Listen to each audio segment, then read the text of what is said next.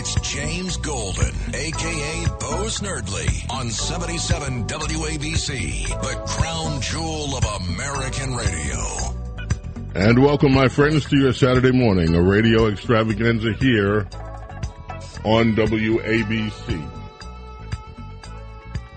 If you would like to be part of the program, 800-848. WABC is how you reach us, 800-848-9222. We have quite a bit, as you might imagine, to discuss this morning, as all mornings. And you heard Noam cover some of the stories that we're going to touch on. Of course, in Maine, the shooter, as I said, was one of the possibilities that would happen earlier in the week, that he would kill himself. We've seen this pattern. We've seen this pattern before, haven't we? And not only have we seen this pattern before, we've seen what is taking place in political circles before. We've seen what is taking place in social media before, when anything like this happens.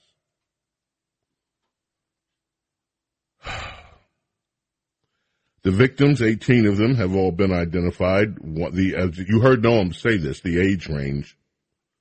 The youngest was a 14-year-old teenager. The families are speaking out,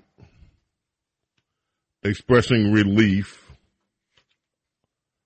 that they are not going to have to sit through a lengthy trial for Robert Card and perhaps see him put away, and would have been put away because of mental illness. And I'm going to talk about mental illness. We've talked about it in the past. There are some other stories today that point exactly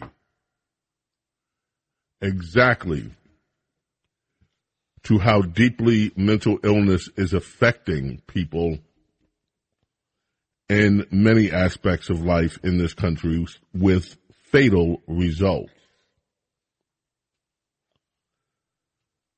The governor of the state, Janet Mills, at a press conference, said that, like many people, she's breathing a sigh of relief knowing that Robert Card is no longer a threat anymore. Now is the time to heal, she said. With this search concluded, I know that law enforcement continues to fully investigate all the facts so we can bring what closure we can to the victims and their families. Well, one of the things that needs to be addressed is why a person who was confined recently for mental illness had access to weapons, and police did find more weapons at his home, at one of the properties. They had also done searches of some of the parents' properties, and the parents, by the way, cooperated fully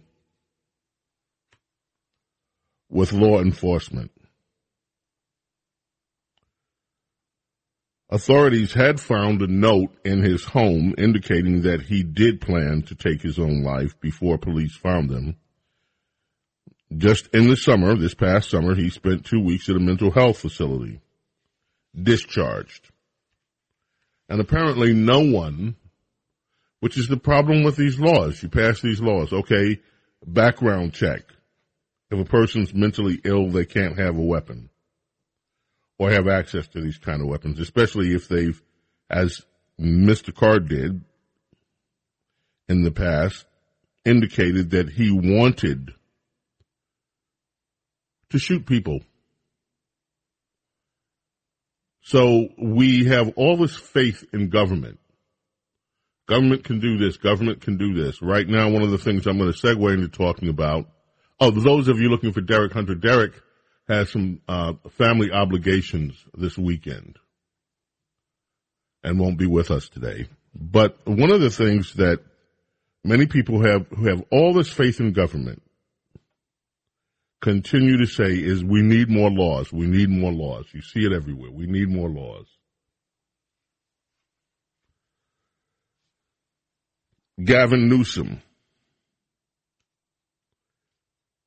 before the bodies were even identified, was railing against the state of Maine for what he considered to be loose gun control laws, as if incidents don't happen in his state every single day concerning guns, every day.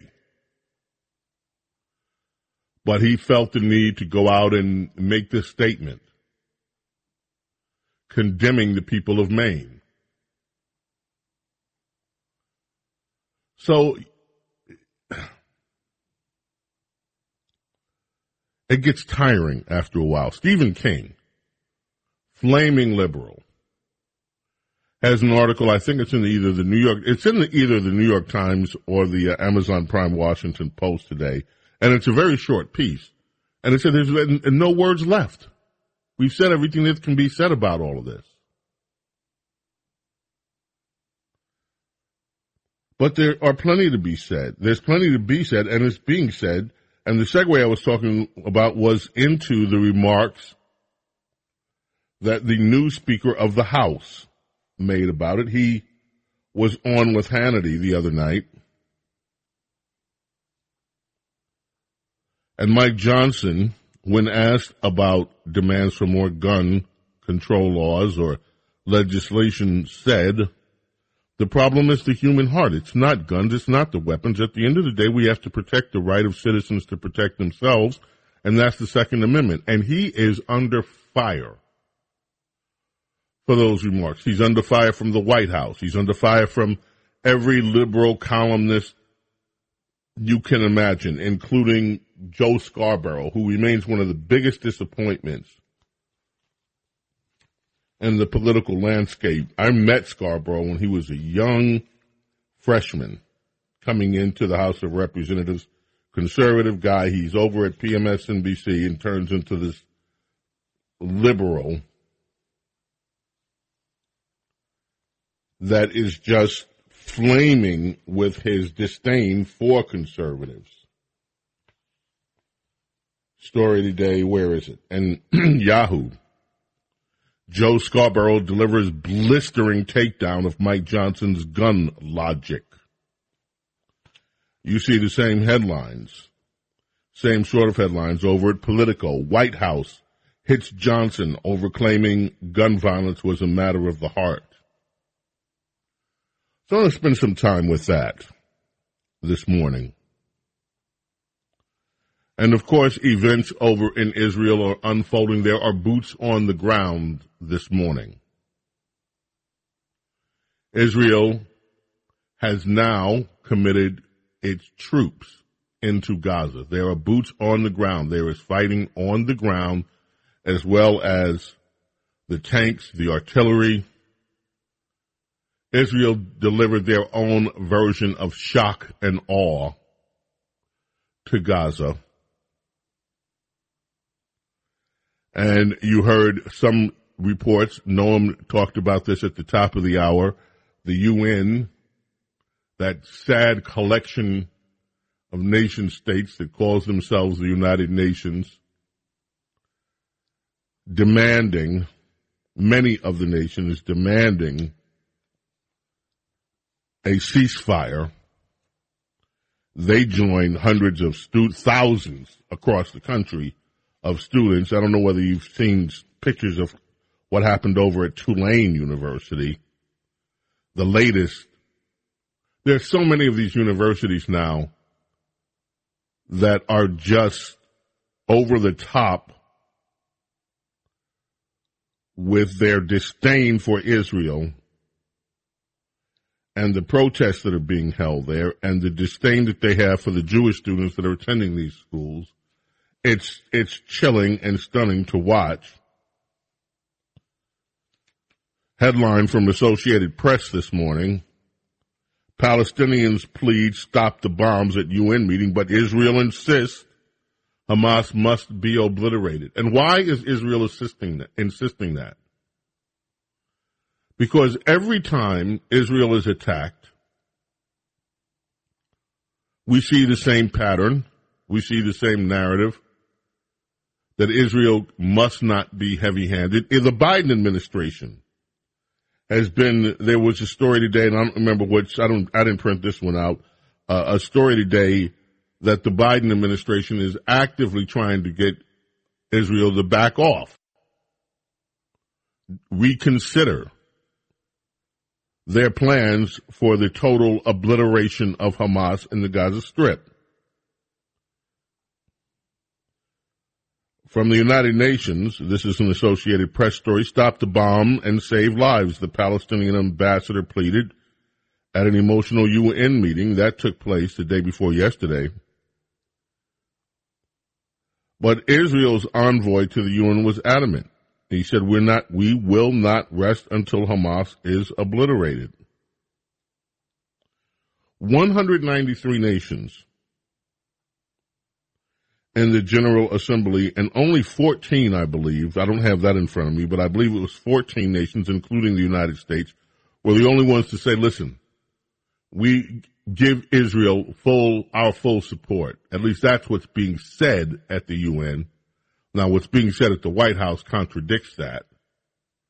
They're mouthing those words while quietly telling Israel, back off.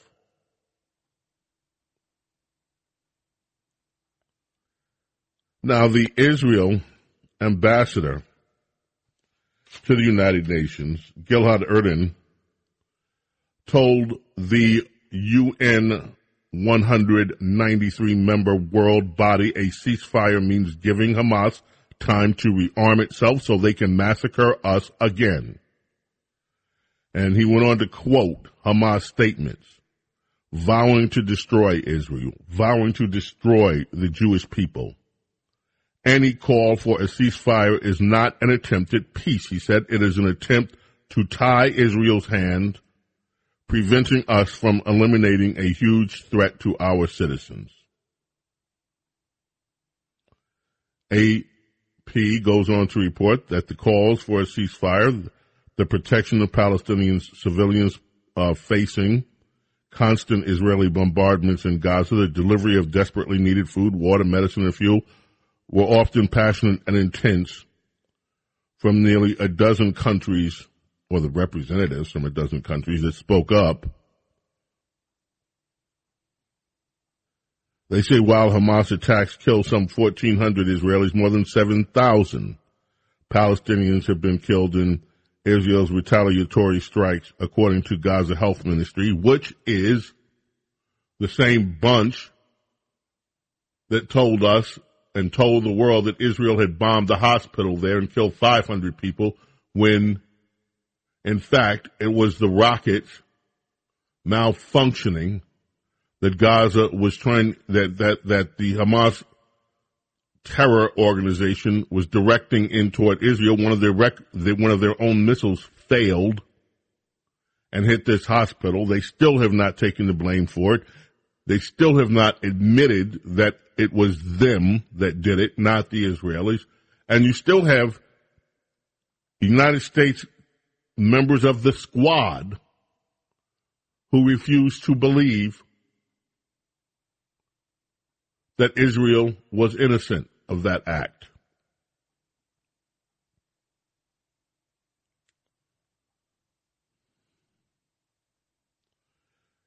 Iran is saying that they want to be involved in helping to get the hostages out. I am not an expert in the history of Iran. Iran's involvement in all of this, however, is clear to anyone who wants to look.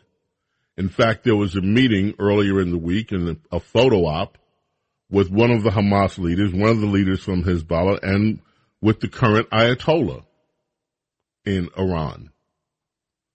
It has long been known that Iran is the number one nation on earth responsible for funding terrorism. They are the number one state sponsor of terrorism.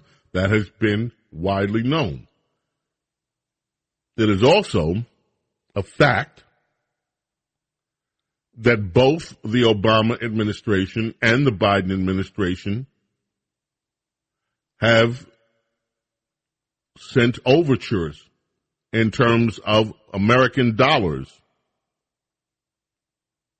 to Iran. The administration would argue that on this last $6 billion, they'll say, oh no, those weren't American dollars. That was money that belonged to Iran. It was being held in Korea, South Korea. We just facilitated it getting back to Iran. Nonetheless, it is America's involvement that has helped fuel Iran's ambitions.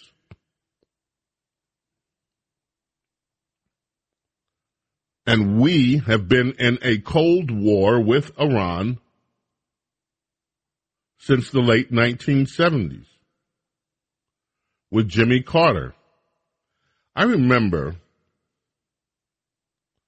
as a very young producer at WABC Radio, when it was at 1330 Avenue of the Americas in the ABC building. CBS Black Rock was right across the street from us. We were the ABC, NBC. It was all the three networks were within a few, the big networks, ABC, NBC, and CBS had their headquarters within a few blocks of each other. NBC, big rainbow room, you could look out and see that building.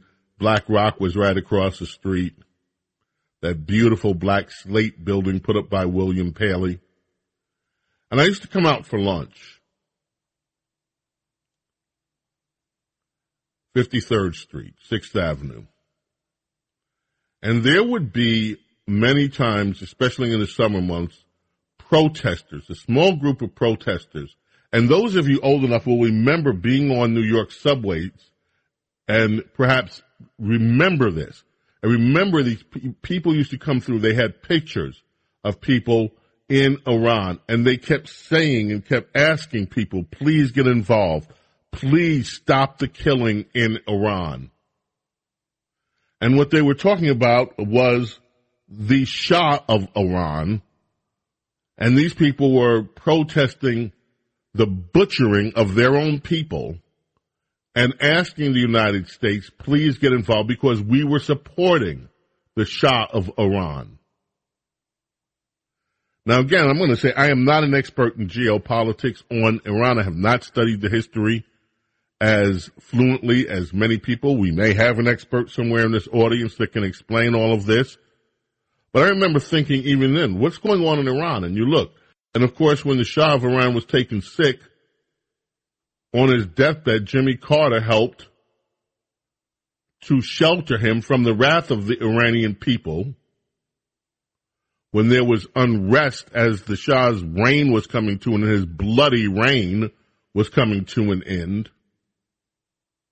And Jimmy Carter actually welcomed in the Ayatollah, who then took Americans hostages. They claimed at first that, and I was talking with Louis Gohmert about this recently on a podcast that we did here, they claimed that it was the students at first. They gave themselves cover, and when they got no reaction from the United States saying, we're going to come in there and get everybody out and take this, then they just said, oh, okay. The government then claimed responsibility for the hostages and held them, as you remember, held them until the day that Ronald Reagan was elected because they knew Ronald Reagan wasn't going to play their game, and Ronald Reagan had already threatened American force would be used to free them.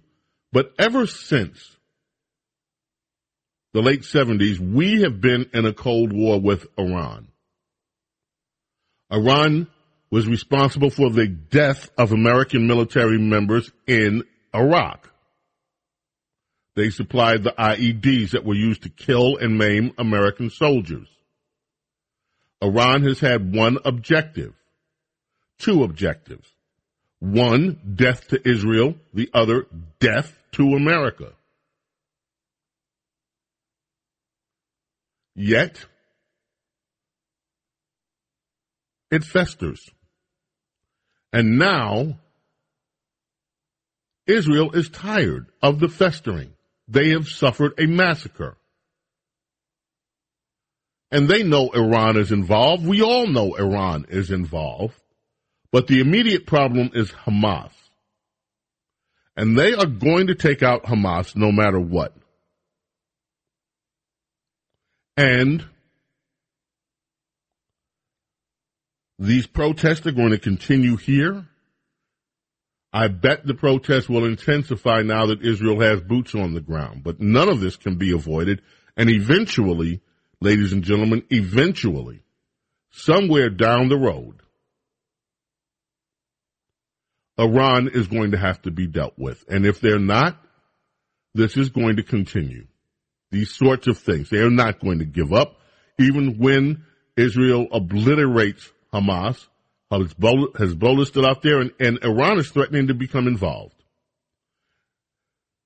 I welcome your calls. 800-848-WABC, 800-848-9222.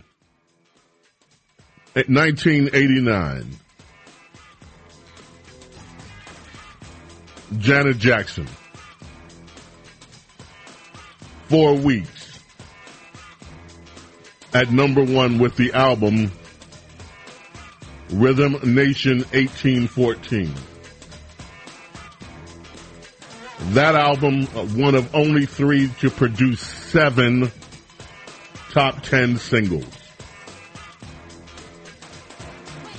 The other, of course, was from her brother's Thriller's album. And the third one, Bruce Springsteen's Born in the USA. Janet Jackson on WABC, Talk Radio 77.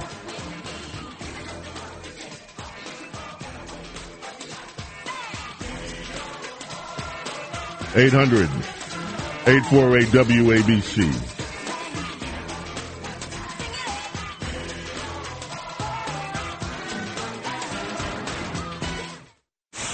Saturday morning radio extravaganza.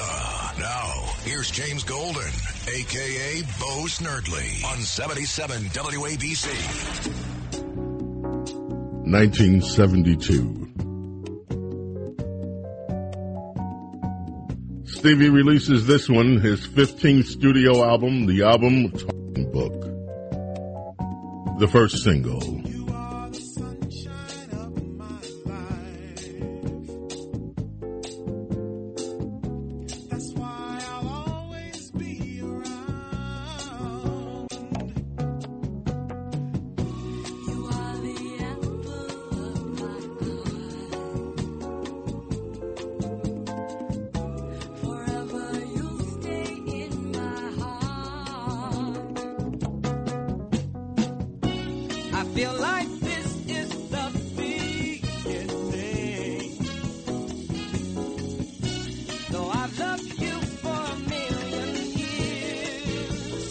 This album earned Stevie, I think it is either 4 or 5 Grammys. His first Grammys. And those of you Stevie fans know that this came after the Music of My Mind album. And the Music of My Mind album, to me, is always going to be a seminal album in music. It was the first time that a lot of people were exposed to the synthesizer. Stevie used the Moog synthesizer on that one, and it was a brilliant album. And to me, there are 3 albums where you can see Stevie's growth from the kind of formulaic Motown artist doing Motown kind of formula songs into this artist where he completely blossomed with his own style, his own personality, his own imprint. And that was where I'm coming from. And then Music of My Mind with the synthesizers. And then this one. This album has a lot of Jeff Beck on it. Playing guitar.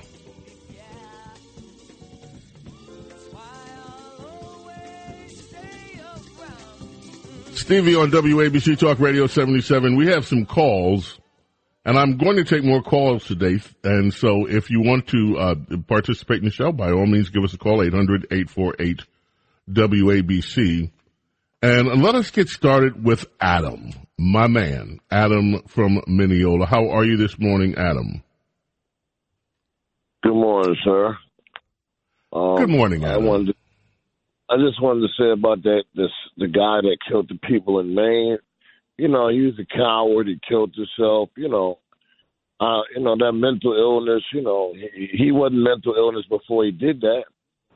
Yes, he was actually. He was held. Adam, seriously, he was held. He was committed for a few months back in the summertime, suffering from mental illness. The diagnosis that I have read in some of the news stories is that he was suffering from schizophrenia. And so, yes, if you have studied mental illness, you know that schizophrenia, if that's true, it's not something that you just take a pill for and it goes away. These are often years-long, lifelong, sometimes lifetime battles to restore a person's sanity, if they are ever going to be cured. So, yeah, he was mentally ill, Adam. Okay. That's no excuse to kill 18 people, though. I tell you. Come on, Adam. I feel you on that. I know we all say, but Adam, you are, despite the fact that you are liberal, you're sane. So you look at things from this rational sanity that you have. And all of us, when we say, okay, that's no excuse. Well, you're thinking that with a sane mind. You are not suffering from mental illness. Now, you may be suffering from socialist grandeur, but that's not the kind of mental illness we're talking about here. This is serious stuff. Adam, I have some other stories here. And I'm not going to get into detail with them, but let me just run the headlines of them by you, okay? There was a 28-year-old nurse. She was in Ohio. She committed suicide. She left a troubling letter behind to her abuser. Her abuser was the U.S. healthcare system. She worked in a hospital emergency room.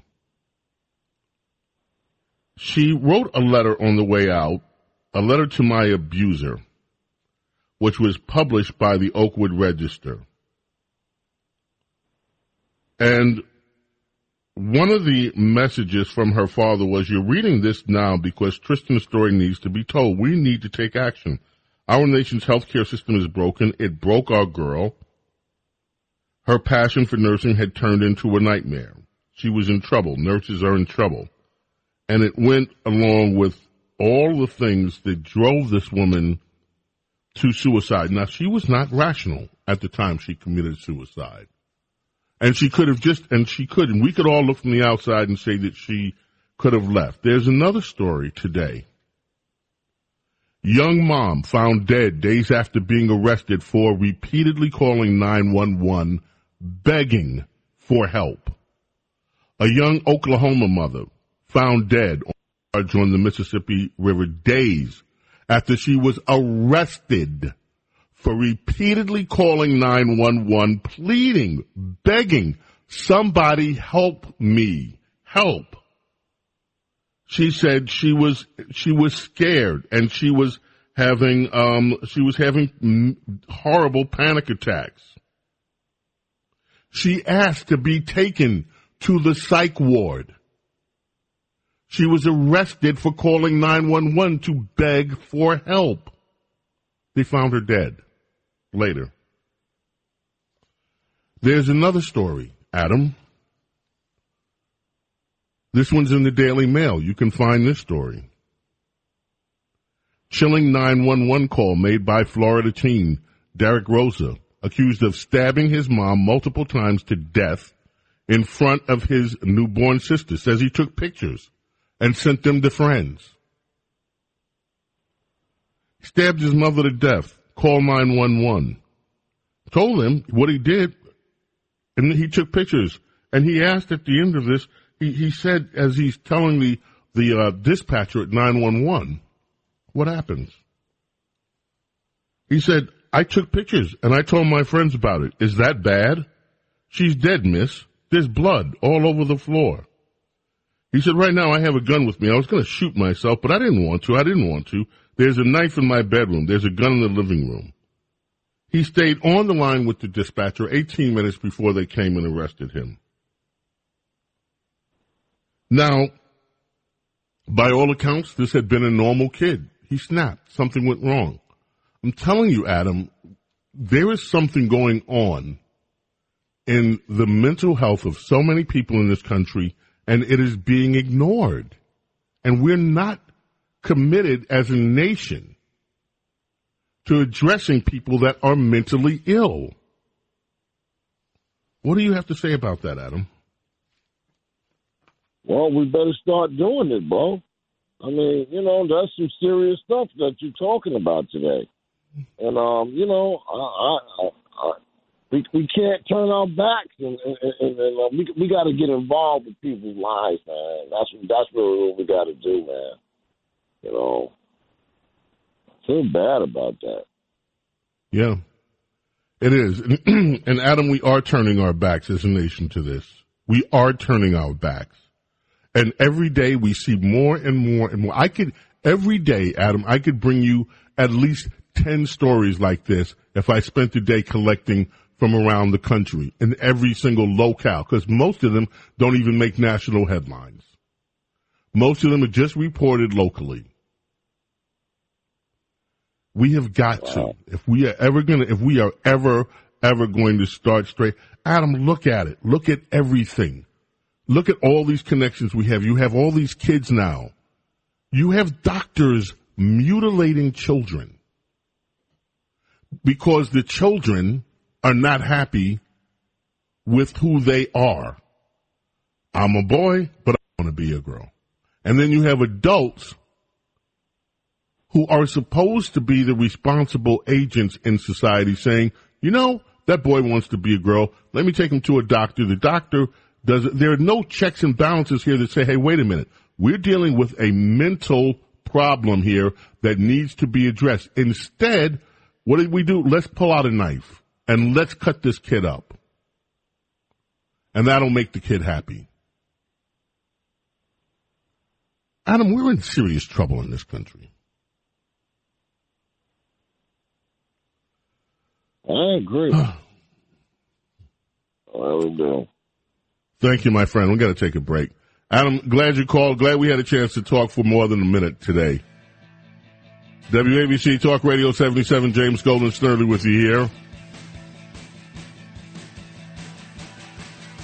Yes, the Joy Division love will tear us apart on WABC. Coming back, your calls, 800-848-WABC. Don't go away.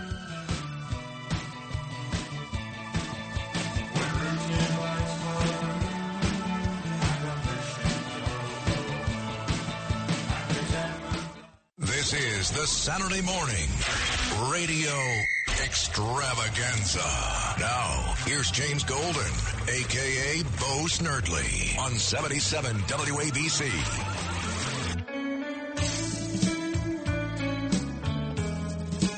Birthday today. Heavenly birthday for Wayne Fontana. He gave the world this one. A groovy kind of love.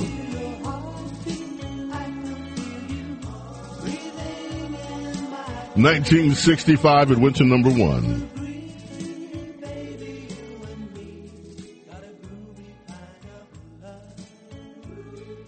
On WABC Talk Radio 77, James Golden, Bo Snerdley with you. It is our Saturday morning radio extravaganza. Princess Di will be along with us later. And again, if you want to be part of the program, all lines are full right now, but you can give us a call. If someone drops out, just give us a call. 800-848-WABC. Let us go to Sandra in New Jersey. Thank you for waiting, Sandra, and good morning. Oh, good morning. I always look forward to Saturday because I speak a little longer to my favorite person, James. You know, I want to say the shooting was a very sad thing, and I'm glad that he's no longer with us. But, you know, I thought about the victims in the bowling alley. Do you know there were several people that were deaf? They didn't even have a chance because they didn't even hear what was going on. And then there was a little 10-year-old boy that also died in this horrible thing. But this is what I want to say. I want to say now that mental illness is not going to get better, James. It's going to get worse because think of all the drugs that are out there that people use. They self-medicate. They don't even know what they're doing, many of them. And drugs is not going to help mental illness. It's going to only make it worse.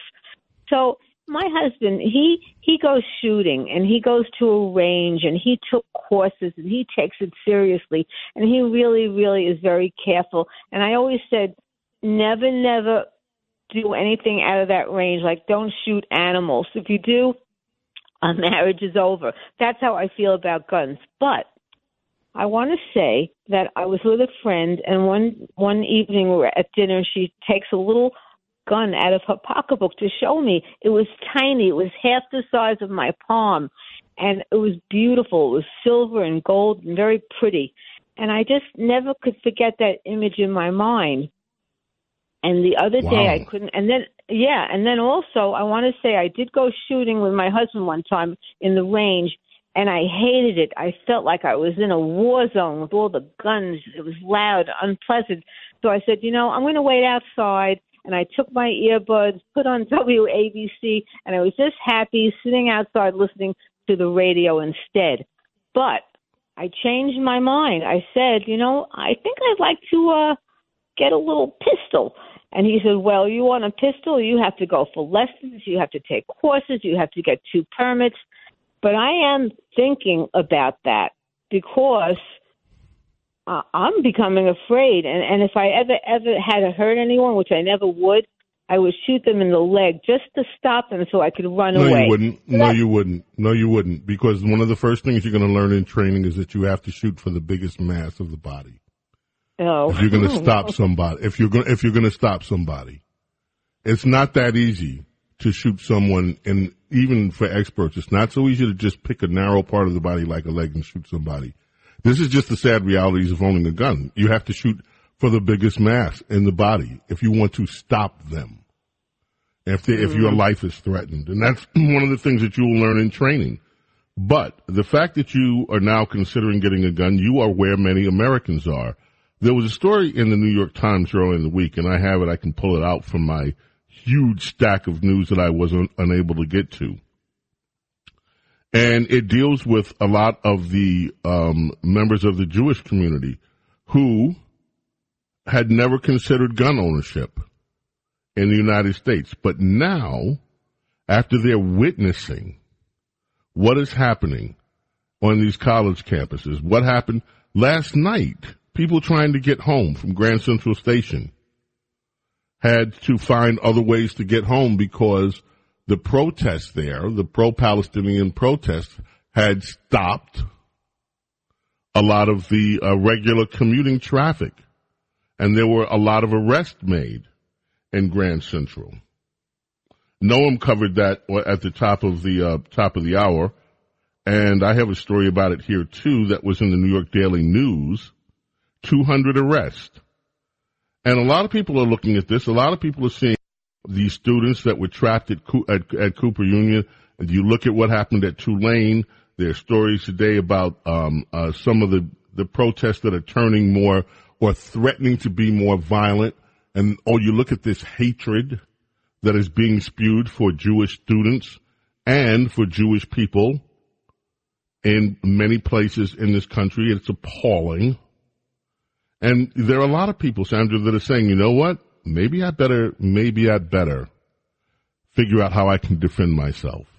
Not to mention what is happening in blue cities all over America because of these Soros-funded prosecutors who refuse to put criminals behind bars, who let them out to prey on innocent people. We are in a spiral, and it's not a good spiral. So a lot of people, Sandra, are thinking what you're thinking. Maybe it's time I get a weapon to protect myself. Yeah. So, yeah. Sad state of affairs. It sure is. But I'm so happy you called, and I'm glad that you listen to us every week. Thank you, Sandra. Appreciate your call. James Golden, a.k.a. Snerdley, here with you. It's Saturday morning. It's our radio extravaganza.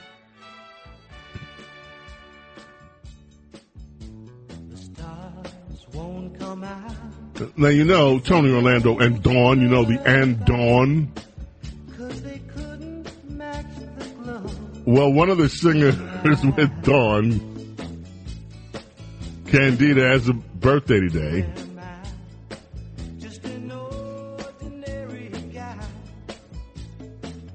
So we thought we'd play a little Tony Orlando and Dawn for you this morning. James Golden, Snerdley.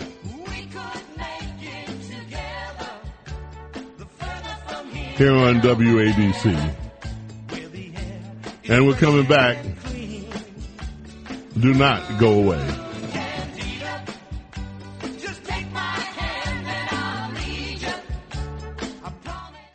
The Saturday morning radio extravaganza. Now, here's James Golden, a.k.a. Bo Snerdley, on 77 WABC. I should have reminded you that Tony Orlando is here with us every week. He's one of our own here at WABC. And Thelma Hopkins is the singer from Dawn. The song, of course, was Candida. Now, Jerry Lee Lewis, on this day in 2022, ended his run. 87 years old when he died in 2022. And this is, of course, one of his biggest hits. Whole lot of shaking going on. Jerry Lewis on Jerry Lee Lewis. It was a very different America when this was all going on. I remember, you know, of course, the first thing I think of with Jerry Lee Lewis is the young lady, his cousin.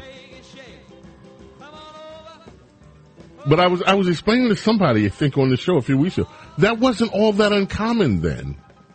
Back then, and when he was coming up, 14-year-olds got married. It wasn't like it is today. Let us head back to the telephones. We're going to do, in the next hour, by the way, I'm going to go into detail with this business with the new Speaker of the House, and I wonder if those of you who have been following Mike Johnson, anybody that saw the interview he did with Hannity, or you've read about it or whatever, what you thought about it. Human Hearts asked about more gun laws. At the end of the day, it's the problem. The problem is the human heart. It's not guns. It's not weapons. At the end of the day, we have to protect the right of citizens to protect themselves. We just got through talking with Sandra about that. And that's the Second Amendment. And the new Speaker of the House is being pilloried for that remark. He's also being pilloried by the left for his religious beliefs concerning same-sex marriage from 15 years ago. And they're raising all that now to try to scare the left. There was an amazing article in The Guardian about how we should be all fearful of Mike Johnson. I am not fearful at all of Mike Johnson. Mike Johnson is a breath of fresh air to me. He's a guy who is very, very committed to his religious beliefs, their spiritual beliefs, and unafraid to talk about it in the public square. He's also a very nice guy. He's also intent on getting things straight in Congress. Already they passed one bill. He's saying already we're going to do another CR. We may have to do two. But we're going to get things straightened out with this funding of the government. So we can talk about the Speaker of the House. I'm going to spend some time with that one, but I want to get back to calls that are holding here. And let's talk with Alice in Queens. Alice, thank you for waiting. Thank you for holding. Thank you. Very well. Going to Iran, remember that under the Shah, Iran was basically a secular government, and the Shah gave a lot of rights to women, which the Ayatollahs didn't like. And all the Iranian students who were here, down with the Shah, down with the Shah, well, when a lot of them went back to Iran, they were in for a big shock when they found that the Ayatollah has a morality police. And you cannot drink wine. You got whipped for that. And they executed gays.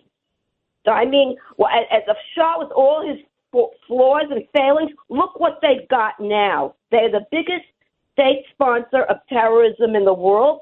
They blew up the Israeli embassy in Buenos Aires a couple of days ago. They are a horror show. And my understanding is that many young people in Iran do not like the Ayatollahs. We really should back them when they have their demonstrations. Women have been beaten and killed by their jails. Yes, in their jails for very simple offenses. They were dressed the wrong way. They posted something on social media. You're exactly right, Alice.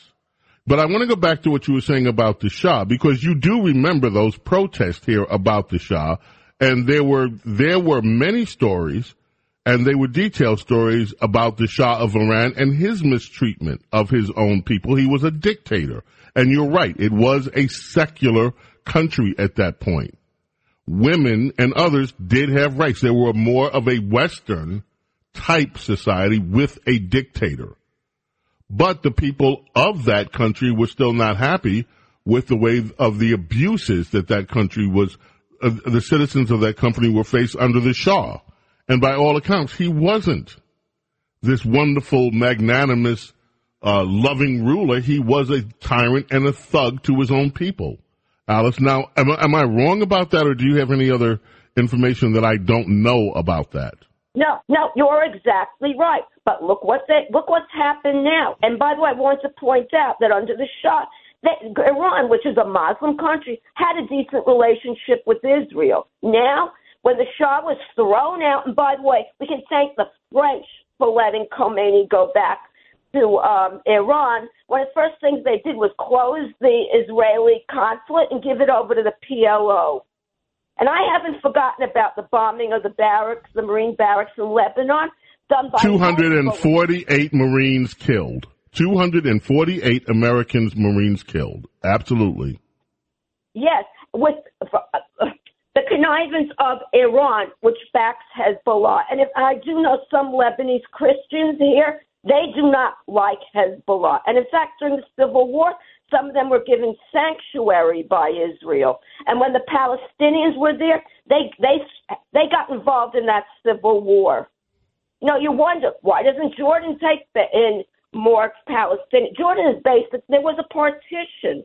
Jordan is basically the Palestinian state. Why will they not take in more of them? Because of something called Black September. They caused all kinds of trouble when they were there. And I forgot the name of the last king of Jordan, not the current one. Oh, was it Hussein? King Hussein? I forgot. Well, he was ruthless with the Palestinians who had gone there. Wow. Alice, thank you so much for your call. We do appreciate it. Yeah, you know, this entire region has been in conflict now. And I'm going to say it again. Iran and the United States have been in a Cold War since the 1970s. And until the situation in Iran is resolved, there will never be peace in the Middle East. Is the big problem. What we're seeing with Hamas, what we see with Hezbollah, are all just symptoms of the problem that is Iran. Iran will have to be dealt with. Coming up on WABC, News with Noam Laden. And we're going to be back and we'll have an extended chat with Noam as we do every Saturday.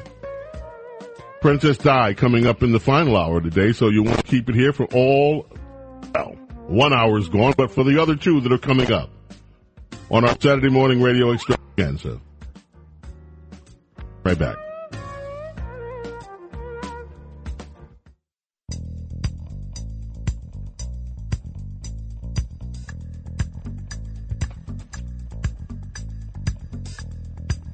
It's James Golden, a.k.a. Bo Snerdley, on 77 WABC, the crown jewel of American radio. Welcome, my friends, to our number duo here at WABC Talk Radio 77. It is Our Saturday morning radio extravaganza, and if you want to be part of the program, 800-848. WABC is the number to call, 800-848-9222. With us is WABC News Director, all-around good guy, Noam Layden. Noam, how are you this morning? I'm doing just great. Good morning, James. Noam, I have to ask you, you mentioned these protests that are happening, that will happen in Brooklyn. Is this, Mayor Rudolph Giuliani yesterday was talking about protests that are scheduled for Crown Heights, and he was alarmed by that given the history of protests in Crown Heights under the Dinkins administration and what happened there, that full-fledged rioting that went on there. Are these protests in Brooklyn that you mentioned in the news, is that happening in the same area? Is that the same area? Yeah, it's not far away. So it's supposed to be outside the Brooklyn Museum. And then not too far away is the Lubavitch Hasidic World Center, which is at 770 why am I blanking on the name of the street? But it's at 770 Eastern Parkway. There we go. 770 Eastern Parkway. And so, the thought is that this group might want to march past this center. And of course, today's the Jewish Sabbath, so there's some issues there. People already a little afraid about this confrontation. Not clear if they're going to let them march past that center. So we'll have to wait and see what happens today. My guess is they'll try to move them into a different direction, but I don't have confirmation on that. Now, I guess a lot of commuters were surprised last night when they could not get home from Grand Central, the usual commute, because of the protests that were happening inside there. Yeah, so it's a group called Jewish Voice for Peace. So almost all these people, if not all of them, were Jewish. Some of them wearing kippas, yarmulkes, clearly Jewish, who say that they want a ceasefire in Gaza. And so they held this sit down right there in the middle of Grand Central at the height of rush hour. So for a while, police had to redirect people around Grand Central to get to their subways and trains. And then these people who clearly were there to get arrested sat there until police came in with those plastic cuffs that they carry now and carted all of these protesters away, about 200 of them charged with disorderly conduct. Noam, you're telling me that these protesters were Jewish, really? Demanding a ceasefire, really? They were, and yes, they're demanding a ceasefire. In New York. Yeah. A group, I am at a loss. I don't understand this, Noam. Okay. I mean, I can explain it to you, actually. Help me, please. Well, because please. The majority of the Jewish population in New York City, for sure, is liberal, and they just are. And so, when you heard what these people were saying last night, is that they were, a fair amount of them were saying they were horrified by what they saw had happened on the part of what Hamas did when they raided into Israel and killed more than 1,400 innocent civilians in the southern part of Israel. But they also point to what they say is happening now, and they say, look, I don't see an end to this conflict, and I don't see how this helps. And so that's why they were out there protesting. And so, to me, by the way, this is not surprising at all, because the majority of the Jewish population is liberal. They just are. And so when you see these protests, I know it's maybe shocking to others, but I sort of say, oh, okay, yeah, that's that same group of people who've always been there. Noam, I know. Okay, yes, your liberal explains everything. And, I worked with Rush Limbaugh for years, and of course he used to say liberals are liberals first. Liberals will always put their ideology ahead of everything else. But do these people, and I saw pictures, some of them, the ones I saw, are young. Do they not understand the words existential threat? Do they not understand the rationale that these attacks keep happening, and they will happen unless Hamas is dealt with? That doesn't come into the equation for them. I will say I think it's changed. This attack changed things probably in a bigger way than any other previous terrorist attack in Israel's history. Of course, this is far the worst one, the most surprising one, the most savage and shocking, so many civilians killed. And so you do see People who I know who have been longtime liberals and part of that, maybe would have been part of this community a couple years ago, are now saying, nah, I don't think so anymore, and rethinking the left's position when it comes to Israel. And you see some high-level celebrities who were really part of this movement for years who now are saying, really questioning, wow, the people who I've surrounded myself on the liberal side for so long who are out there, maybe they were anti-Semitic all this time. And so there is this interesting movement going on within the Jewish community where people who were once incredibly liberal may not be so liberal anymore. There is a story in the New York Times. I don't know whether you've been following this at all. I just found it this morning about what's going on in Art Forum. I had never heard of the magazine Art Forum. Despite the fact that I love art, I am not that deep into it. But Art Forum magazine apparently has fired its top editor, David Velasco, because of an open letter it published. Art Forum published an open letter about the Israeli-Hamas war, and it did not, in the open letter, make reference to the initial attack that took place with the tremendous and barbaric loss of life by Israel, but instead it was along the same lines of the people protesting that they wanted a ceasefire, etc. And so he was fired. The top editor was fired because what the magazine publishers said was there was a flawed editorial process behind the publication of that letter. It should not have been published without going through a proper process. And so the top editor over at Art Forum, and apparently Art Forum is a big deal in the art community, he's been fired. And now other celebrities and higher-ups in the art world are boycotting Art Forum, and they're disturbed. Now, this goes back to the whole thing about the cancel culture. And so let me ask you about that. We've seen a lot of people that have lost jobs, not a lot, but some. In fact, David Chappelle was at a concert, and he talked about that. He talked about the fact that people shouldn't lose their jobs for speaking out, and he was booed by people in the audience, and some people, I think in Boston, got up and walked out of his show. Yeah, He's still on the road talking about it.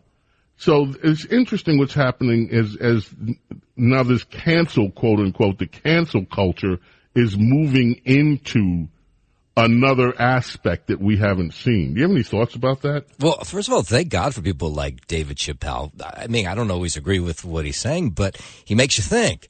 And so it's funny that these people were all of a sudden they're offended by him. And they're not offended by one thing, but they're offended by the next thing, so they walk out of his concert in Boston. I mean, he's a comedian, but he's way more than that. And I find him really interesting and fascinating to watch. And again, you don't have to agree with everything he says. There's been times where he says stuff and I'm like, really? But I do like watching him. I think he's great. I don't like that people are thrown out for what they think and say. I mean, I guess this art magazine can do whatever it wants. And yeah, it's a private publication. Yeah. And, if you're going to sign a letter, saying the Palestinian people have the right to their own homeland, that you should probably acknowledge that what took place on October 7th, that, Hamas terrorists came in and killed 1,400 innocent Israeli civilians. Shocking that wasn't included. But I'm not a big guy when it comes to firing people for thought and what they write. I don't buy into any of that. See, here, I think there's a distinction. If you are, let's say, a professor at a college and you're taxpayer funded and you're deriving your salary from the taxpayers, I think that there has to be a little bit more sensitivity with the statements that you make. Because after all, this is not you're not in a private enterprise. You are in a public enterprise funded by the public. And therefore, if you're going to come out politically, I think that there should be, there's an expectation that you need to temper your remarks, understanding that you are an employee of the public. But if you're in a private enterprise, I mean, private enterprises can do what they want to do. I don't like it either. I just don't like this cancel.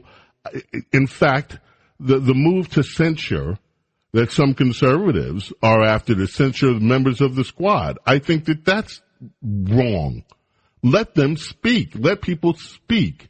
You know where they're coming from. If the voters don't like what these elected officials are saying, then the voters will be the stopgap. The voters will tell them, we didn't like this. Yeah, well, Congresswoman Tlaib, she speaks for the people she represents. And I know that gets people angry, but she does. The majority of people of her constituents in her community in Michigan agree 100% with what she's saying. So I think you could suggest that she's doing right by her constituents, that she's their voice. Exactly right. Norm, as always, my friend, it is such a pleasure. I'm looking. We're covering this event in Brooklyn, are we not?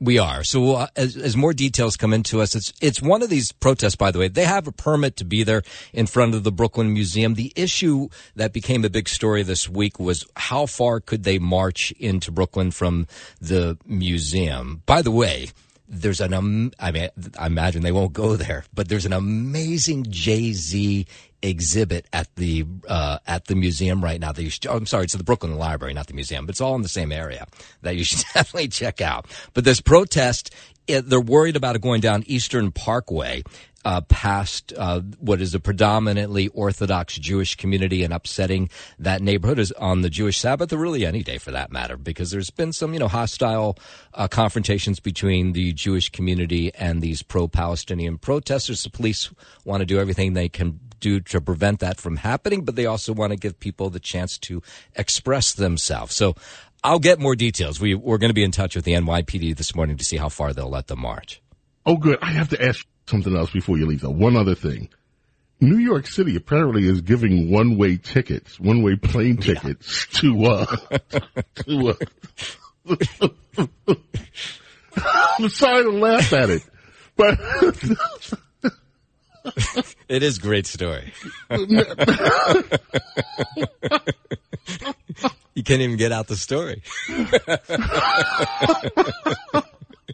Well, yeah, Mayor Adams is taking, look, he's doing what the Governor Abbott did, right?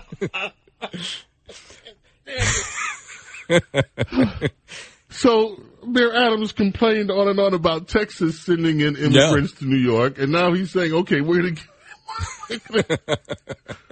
to give you a one-way ticket to get out of here because there's no more room. And nobody in his administration apparently sees the irony in all. No, not at all. It's exactly what he was screaming at Governor Abbott for doing not more than a year ago. But yeah, he's going to give them one-way tickets to migrants who are willing to take them up on it. To, by the way, I think anywhere they want to go in the U.S. I don't know. So if they want to go to Hawaii, I guess we'll pay for their trip to Hawaii.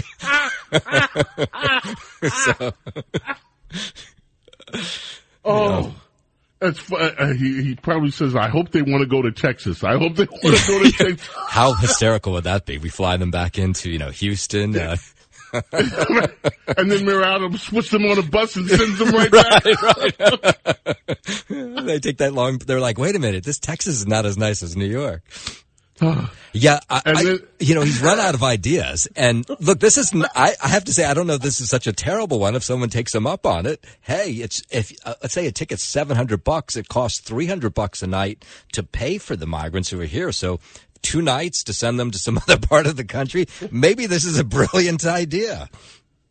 Well, also, in addition to, you just said the $300 a night, and by the way, that's a discount rate for hotels in New York. Most people know that. If you want to stay at one of the nicer hotels, try more, $600 to $700 plus a night. New York City is also spending millions of dollars on contracts for laundry. That's what the New York Post reported. Yeah. The city has spent $11.6 million on cleaning services for laundry for illegal migrants in New York City. $11.6 million. And in Chicago, there is a huge uprising of citizens. They're thinking about putting a tent city there, and the residents are up in arms. They're like, you didn't tell us you were going to do this, and why are you doing this in our neighborhoods? No. So this immigration problem is still festering, not just in New York City, but also in Chicago, and I imagine in other cities around the country. Yeah, so we'll fly them out to any city of their choice. I don't know what happens when they land there, but it doesn't matter. They're not our problem anymore. I don't think it's a terrible idea. By the more I talk out loud about it, it's not such a bad idea. Send them to their city of choice. You want to go to Des Moines? Okay, here's your ticket. You want to go to San Diego? That's where I would go. Here's your ticket. Oh, man. You know what? Mayor Adams has seen the light. Yeah, right. Noam, thank you so much. Always a pleasure, my friend. Right back at you, James. WABC News Director Noam Layton, folks, on WABC is Bo Snerdley Saturday Morning Radio Extravaganza. Glad you're here. 800-848-WABC, the number to call. We're coming back. Oh, let's see. 1956. Elvis Presley makes his second appearance on where? The Ed Sullivan Show. I wonder if this is the one where they actually showed him. You know, the first one, they only showed him from waist up because he was gyrating. It's amazing how far we've come. These days, you can see These days, you see singers giving lap dances and doing all kind of things. Twerking. Then, they wouldn't even show him gyrating his hips. He wasn't even grabbing his crotch. But anyway, 1956. Elvis goes back to Ed Sullivan. Ah, the memories on WABC Talk Radio 77. Keep it right here, folks.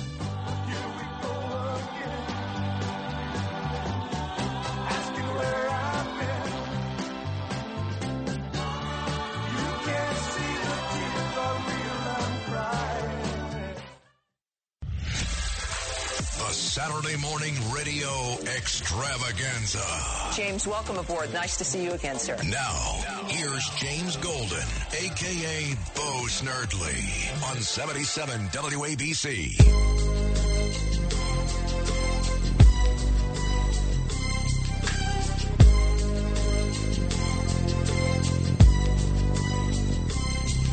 As I walk through the valley of the shadow of death, I take a look at my life and realize there's nothing left. Cause I've been blasting and laughing so long that even my mama thinks that my mind is gone. But I ain't never crossed a man that didn't deserve it.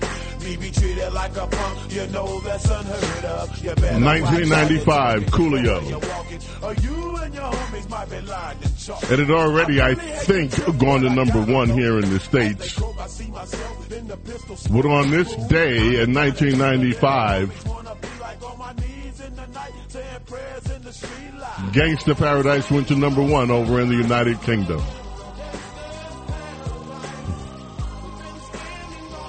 Of course, the initial song was, Nick, we have Pastime Paradise. We should have it in the library because I requested it many, many moons ago. And this is within the anniversary of when Songs in the Key of Life was the number one record in the country. This was on Stevie's song In the Key of Life. Play the original, will you? Just mix this in. Because this was a takeoff from Stevie Wonder's Pastime Paradise, which was one of the many incredible songs on the Songs in the Key of Life album. And this was the original song from Stevie Wonder on the Songs in the Key of Life album, Pastime Paradise. This album, so genius. Been spending most their lives living in a pastime paradise. Been spending most their lives living in a pastime paradise. Been wasting most their time glorifying days long gone. Let me ask you something, James. Would you call this a sample or an interpolation? This recording? Sorry, I meant what Coolio did to Stevie. What Coolio did was actually, it wasn't so much a sample. He just re-recorded tracks and, yeah. It wasn't a sample, because this was totally a different track. That motif is just so good. That string. It's beautiful. I heard this song before this album came out.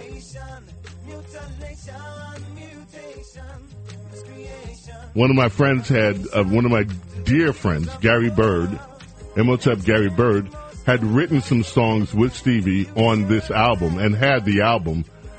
And I would go hang out with him and he would play selections from the upcoming record for me.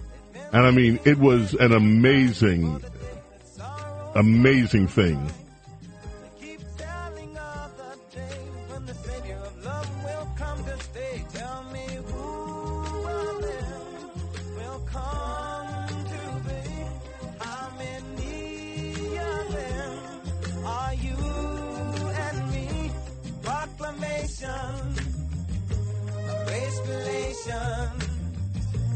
Consolation, integration, verification of revelation, acclamation, world salvation, vibration, stimulation, confirmation to peace of the world. Yes, confirmation to peace of the world. I wish we had some of that now. Stevie Wonder, Pastime Paradise, and before that, Coolio's Gangster Paradise on WABC. Princess Di is going to come up in the next hour. Can't wait to hear from her. And sometime in the November month, we're also going to be joined again on Saturdays with America's Small Caffeinated Mom. That'll happen in the weeks coming up. Ford, GM, Mercedes are all coming clean on the weakness of their electric vehicles. Now, you know, Joe Biden and his administration, just like out in California has a mandate to go all electric. I think it's by 2030. Well, this week, the top executives at Ford, General Motors, Mercedes-Benz all addressed concerns over waning demand for electric vehicles. You people, and you know who you are. You people are not cooperating, and you should be ashamed of yourselves. Your government has asked you to go out and buy electric cars. And you people are not complying with your government. You are still holding on to your gas-powered vehicles. You have all these companies, Ford, GM, Mercedes-Benz, they're all making these electric cars because your government told you that this is the wave of the future. You need to buy them. And instead of you people running to your Mercedes dealer saying, I want the new Mercedes electric car. I want the new Mercedes electric. And instead of you running to Ford saying, please, I must demand to have that F1 electric pickup truck. And General Motors, whatever it is they're selling these days, you people are not buying these freaking electric cars. What's wrong with you people? Never mind, by the way, there was another story this week, don't have it in front of me, but they figured out how much it actually cost to charge these things. And I have friends that have electric cars, and I can't wait to go back with them in some of these numbers. Because they all talk about, and I wonder if the numbers are true. Because my friends tell me how much it costs, what their electric bill is, and how little it's gone up. But the report that came out this week said that to charge an electric car is the equivalent of spending $17 per gallon for gasoline. And I don't know whether I trust that number or not. Anyway, Ford has withdrawn its full-year forecast. They say there's uncertainty. They're telling investors over the deal they have with United Auto Workers. And they also warned of continued pressure on electric vehicles because customers are unhappy. They don't want to pay the premium prices that electric vehicles cost. Okay, GM has withdrawn its 2023 profit outlook. The CEO there, Mary Barra, said the automaker is going to slow the launch of several planned electric vehicle models.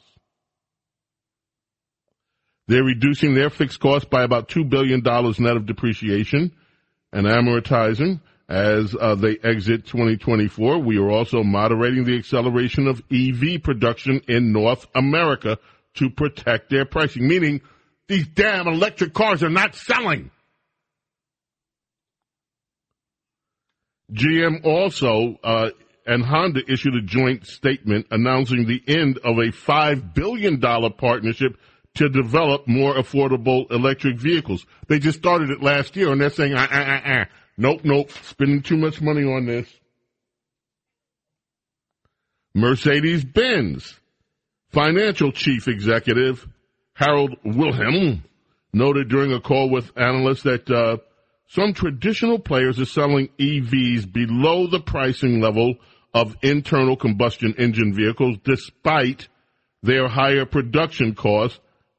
And he says, I can hardly imagine the current status quo is fully sustainable for everyone. In other words, some people are selling those electric vehicles at a loss. And he's like,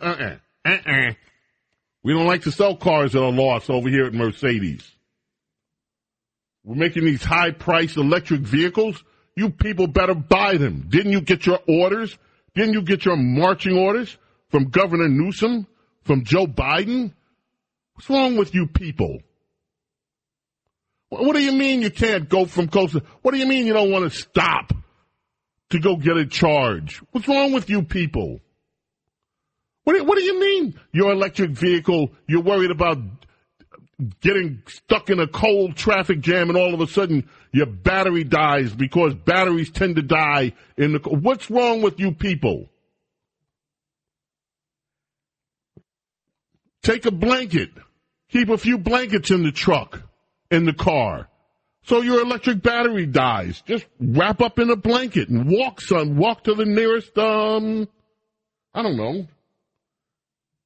I don't know how to deal with it, but deal with it. What do you mean you don't like electric vehicles? I see you people driving around in those little golf carts. That's becoming a trend. People don't need... Even kids driving around on these golf carts. Yeah. But I don't understand you people. Your government told you to go get your electric vehicles, and there you are not getting your electric vehicle, and the automakers, the poor automakers, are suffering. You are causing suffering in the auto community because you refuse to buy electric vehicles. Stubbornly clinging to the, I guess, you're the people like Obama called you the bitter clingers. Remember that when Obama called you, you're a bunch of bitter clingers, you're hanging on to your guns and your guns and your Bibles. You bitter, that's what Obama said, the bitter clingers. Well, now, you bitter clingers are not only holding on to your guns and your Bibles, but you're holding on to your gas vehicles too. They told you to get an electric vehicle, and you people are stubbornly ignoring them. How dare you? How dare you? How dare you?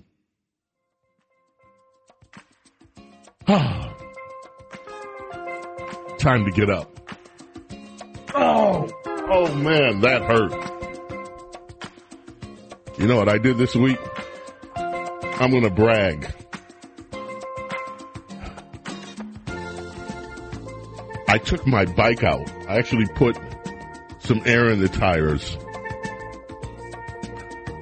I did about a mile. Oh, so I know a mile's not a big deal. For me, it was a big deal. And my fat behind actually sat on the seat this week because it wasn't as fat as the last time I tried it. So we're up doing the morning dance. This is a chance to move the body around here on WABC. Spira Gyra. Let's us shake out the kinks. Not shake out the kinky, shake out the kinks. on WABC. Coming back, your phone calls and more on our Saturday morning radio extravaganza. Do not go away.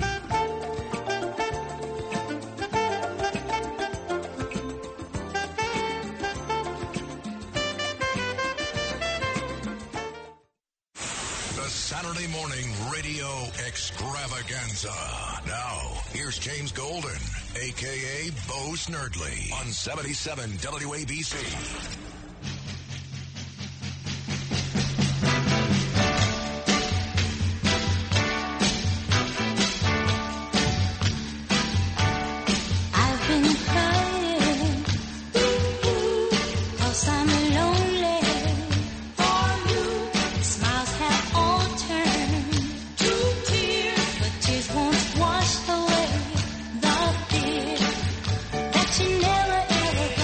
In 1967, Diana Ross and the Supremes at number one in the charts with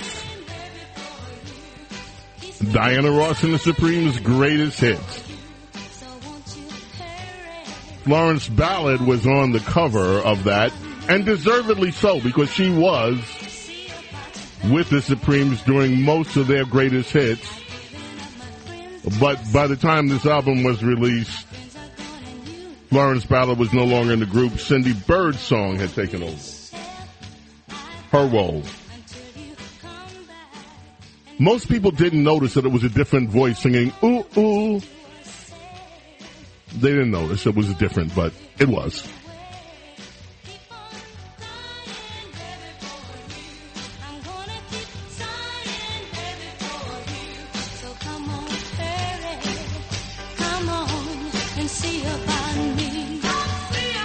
Thank you so much. Let us return back to the telephones here.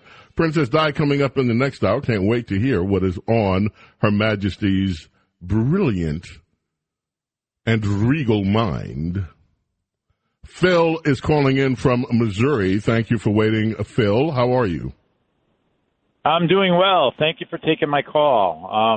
We were talking earlier about mental health issues, and yes. I think that the breakdown is due to the easy access to everything, whether it be drugs or pornography, and what it's done is just weakened everything, all of our institutions, the schools, the government, the organized institutions of faith, whether it be a synagogue or a church. And it just seems like these days with the easy access to everything, it's more important now to be stronger than ever. And we need strong leadership to steer us away from these things. Yeah, these things are always going to be out there, but it just seems like now with the easy access to everything, it's harder than ever to be, I guess it would be a good, a good person, so to speak. And, the drugs alone, I mean, the marijuana they sell now isn't the same, tree bark that you used to steal from your buddy's older brother. It's a lot different now than what it was back in the, the 80s and 70s. It is, because I haven't, let me stop you there, because I need to know the difference. Because I wasn't smoking tree bark back then. I was smoking some pretty good stuff. And let me tell you, oh my goodness. Of course, I don't do that now, and I stopped doing that ages and ages ago. And yes, unlike Bill Clinton, I did inhale.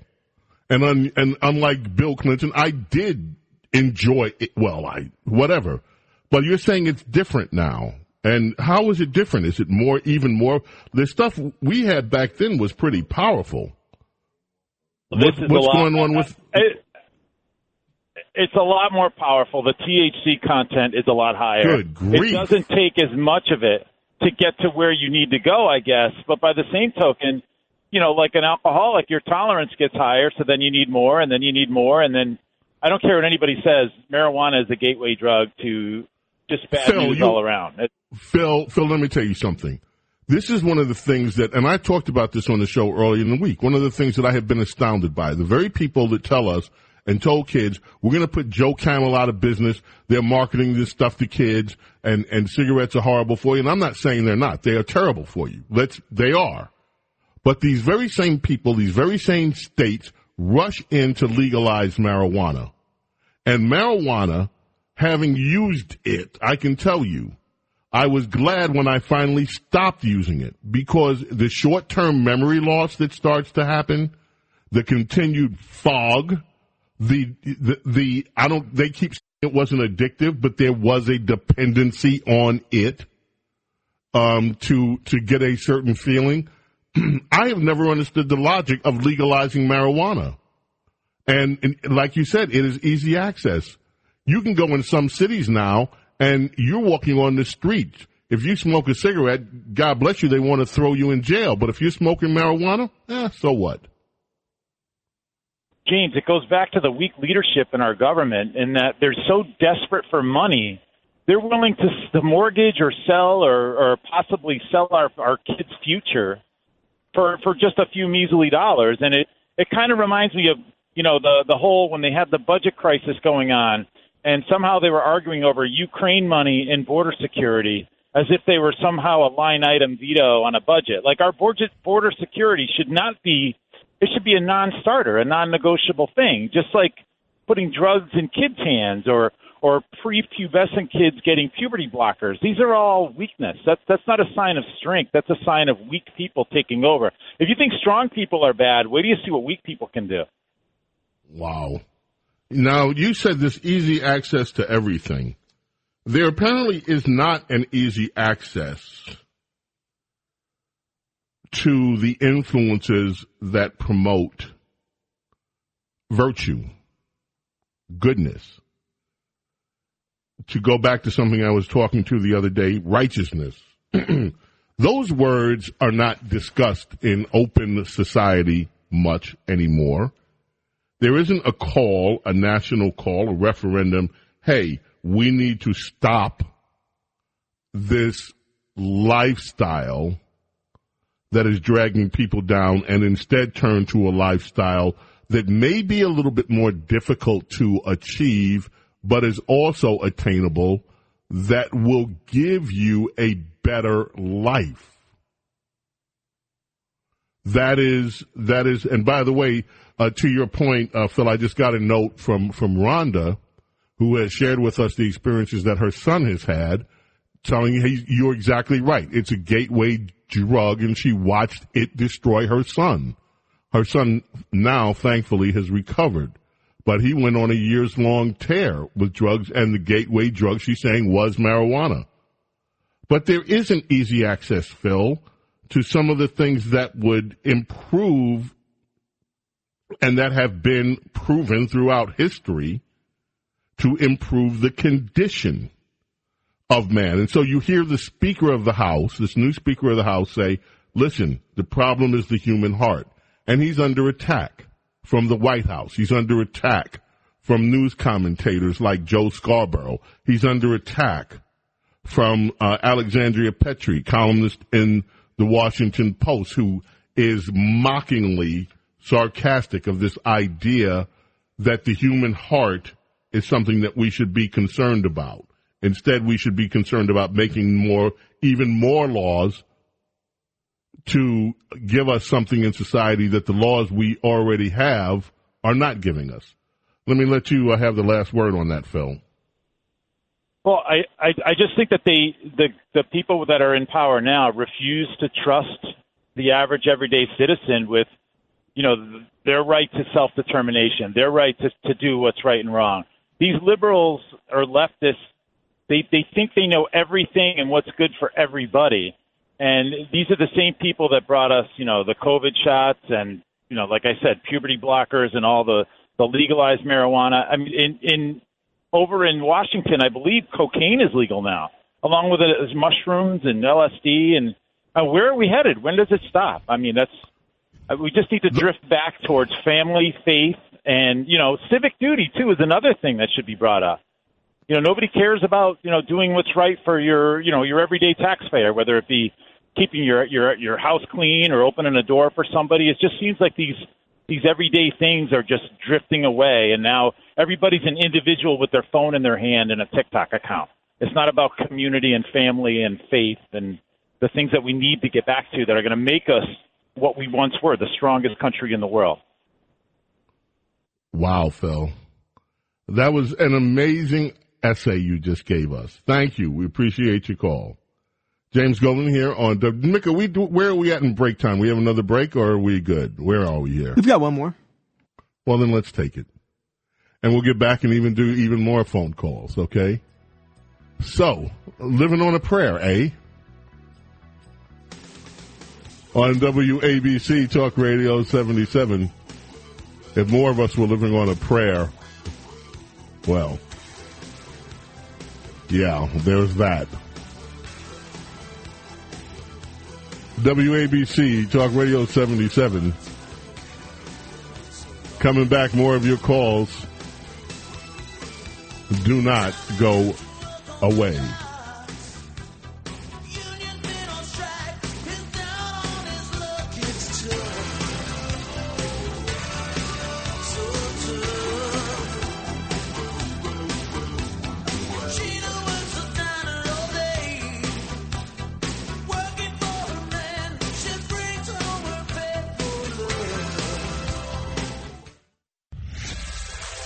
Saturday morning radio extravaganza.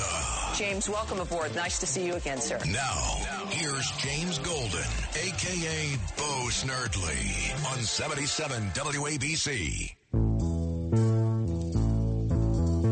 Oh, man. This is from the Talking Book album. Good choice, Nick.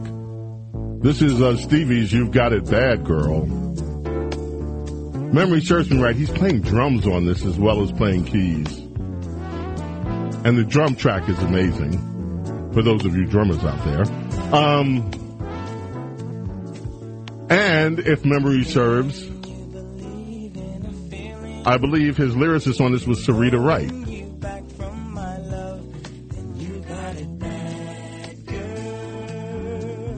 That sounds like her in the background.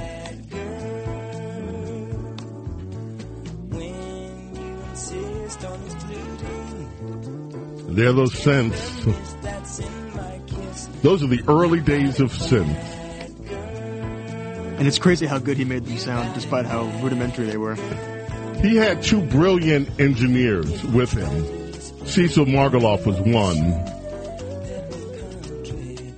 Those synths sound so good. That's I believe that's the Moog. I think that's the Moog synthesizer on that. Yeah, that's the Moog sine wave. Yes.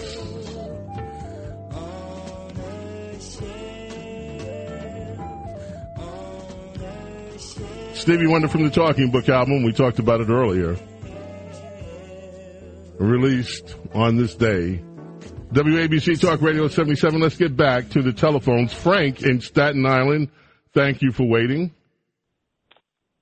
How you doing? Good morning. And good morning to you.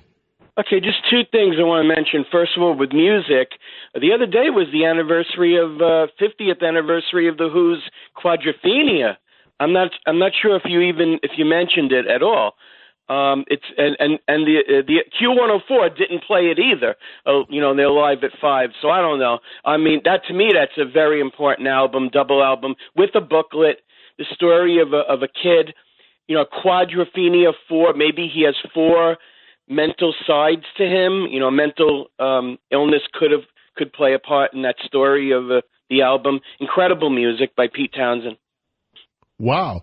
Pete Townsend has an interesting reputation, and it's been coming under scrutiny lately from some of the remarks that he has made. Do you want to weigh in on any of that?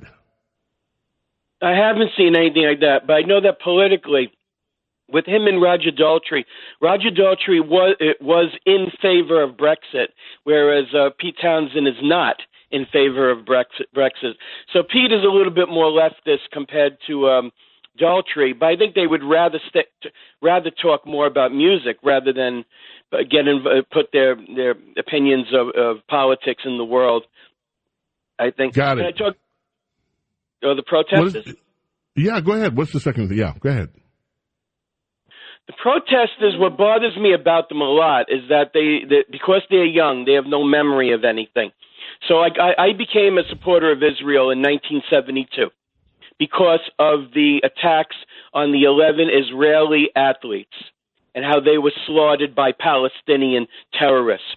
Then later on, when the old man Klinghoffer in the wheelchair was thrown off the ship with the wheelchair by Palestinian terrorists. That made me so angry. And then later on came this thing, the Second Intifada, where every day suicide bombers are going on buses, blowing up people, going into restaurants and cafes, killing people. Imagine all you want to do is just go to the movies and boom, your life is over. All you want to do is have fun.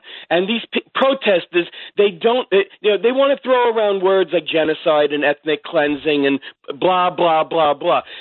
What they leave out conveniently is the terror that Palestinian terrorists have inflicted on Israel for so long. They just leave it out, and they just talk about their concerns. Boo-hoo, boo-hoo. So sick of hearing it. So these protesters know nothing. They just know they're ignorant. Young people that are ignorant.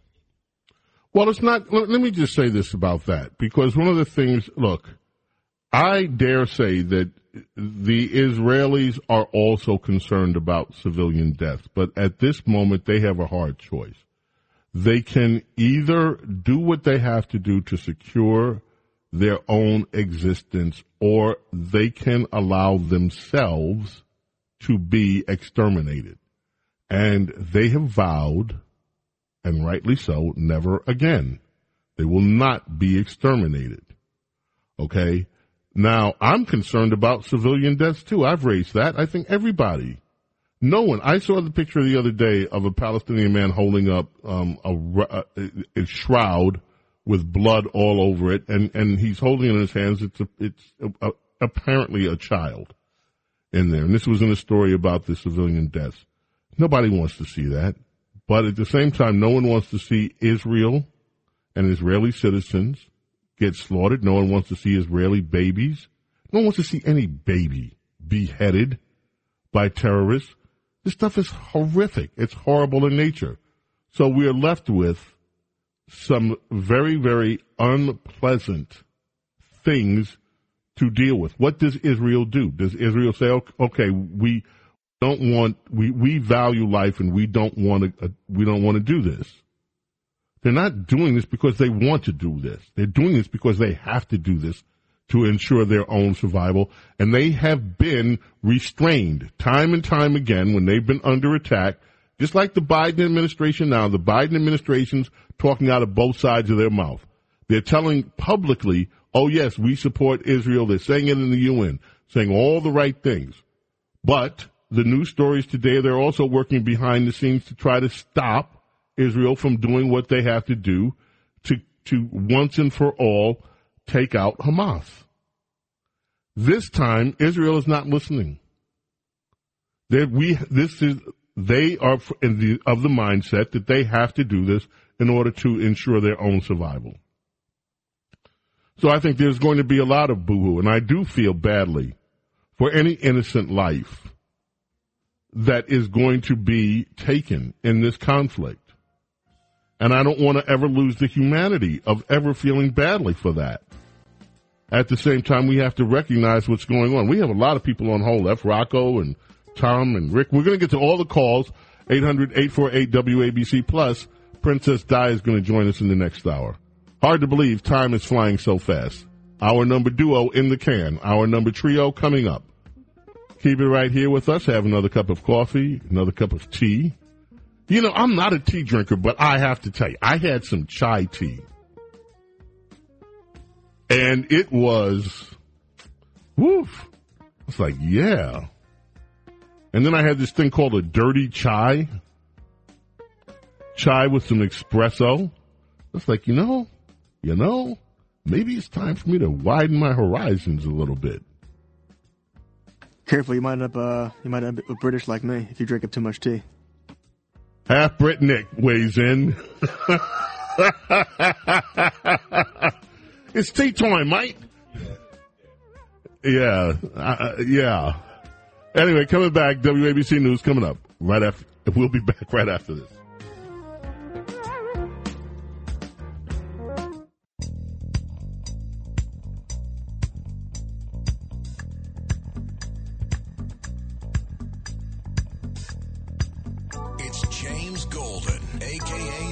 Snerdley on 77 WABC, the crown jewel of American radio. Welcome to our number trio here on WABC, Talk Radio 77. If you want to be on the program, 800-848-WABC is the number to call. 800-848-9222.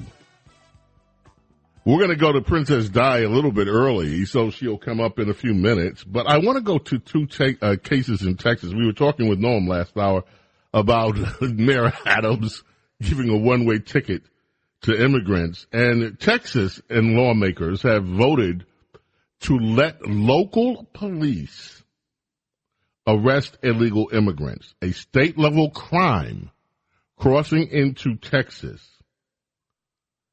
If you are illegal and you go into Texas now, they're making it a state crime. And that came out of the Texas legislature. You know this is going to the Supreme Court. One of the legislators down there on the Democrat side went off. He said it hurts us to our effing, and he used the word, core. State Representative Armando Lucio Wale, he had a confrontation with State Representative Cody Harris, who sought to limit the debate on the amendments of these bills. And they're not happy, but it passed in Texas. State law now that you can arrest illegal immigrants who have entered the state of Texas illegally. And ladies and gentlemen, with James Golden and America's Princess of Policy, Princess Di. I could not wait to have you on, Your Highness, because so much has happened during this past week in your country. And we, your subjects, are waiting to hear what our princess, our majesty, thinks about all the wondrous things that have taken place, including the elevation of this new guy, this religious guy, this evangelical guy, this guy who actually dares talk about God as the Speaker of the House instead of the godless one, instead of the other people that have been there. Oh, my goodness, Sir James. I'm so happy to speak with you. What is the question of Mike Johnson? I love him. I think that this is the answer to a prayer. I think for many, many years, the conservative base has been saying, please, can we please have a conservative as Speaker of the House? Somebody, please. And so old Matt Gaetz opened up, they were upset. The Republicans wanted to, they can't, their panties were in a wad. They couldn't believe it. And how dare he use this deal that Kevin signed on to and actually get rid of Kevin. Oh, what are we going to do? And even up until the last minute, Kevin's people were trying to throw interference to see whether he could get back in power. And no, it didn't. So then, so Kevin's out. So now we're gonna go to, and I like him. I like the whip. I like that. So now we're gonna give it to one of Kevin's guys. We're gonna go to the whip. And nope, that didn't work out. Now we're gonna go to Jim Jordan. Oh no, we can't stand Jim Jordan. He's a horrible conservative. He's an election, he attacks people. So these are the moderate Republicans, by the way, not just the Democrats. The Democrats are just beside themselves. How dare you people actually think about electing somebody competent to be the Speaker? So we get past that. So then they go to the guy that they started with anyway, wanted to start with, but couldn't put him up, Emmer. Okay, see, we got somebody for you. He's another one of Kevin's guys, Emmer. Give him. And the guy didn't even make it to the floor. Those awful conservatives blocked him. And what happened instead? We get a conservative guy, a guy who talks about faith, a guy who talks about God, who talks about our history, who talks about this is God's calling for all of us, not just me, not just Republicans, for all of us to be able to represent this country. And he's a nice guy. He comes off friendly. He has a smile.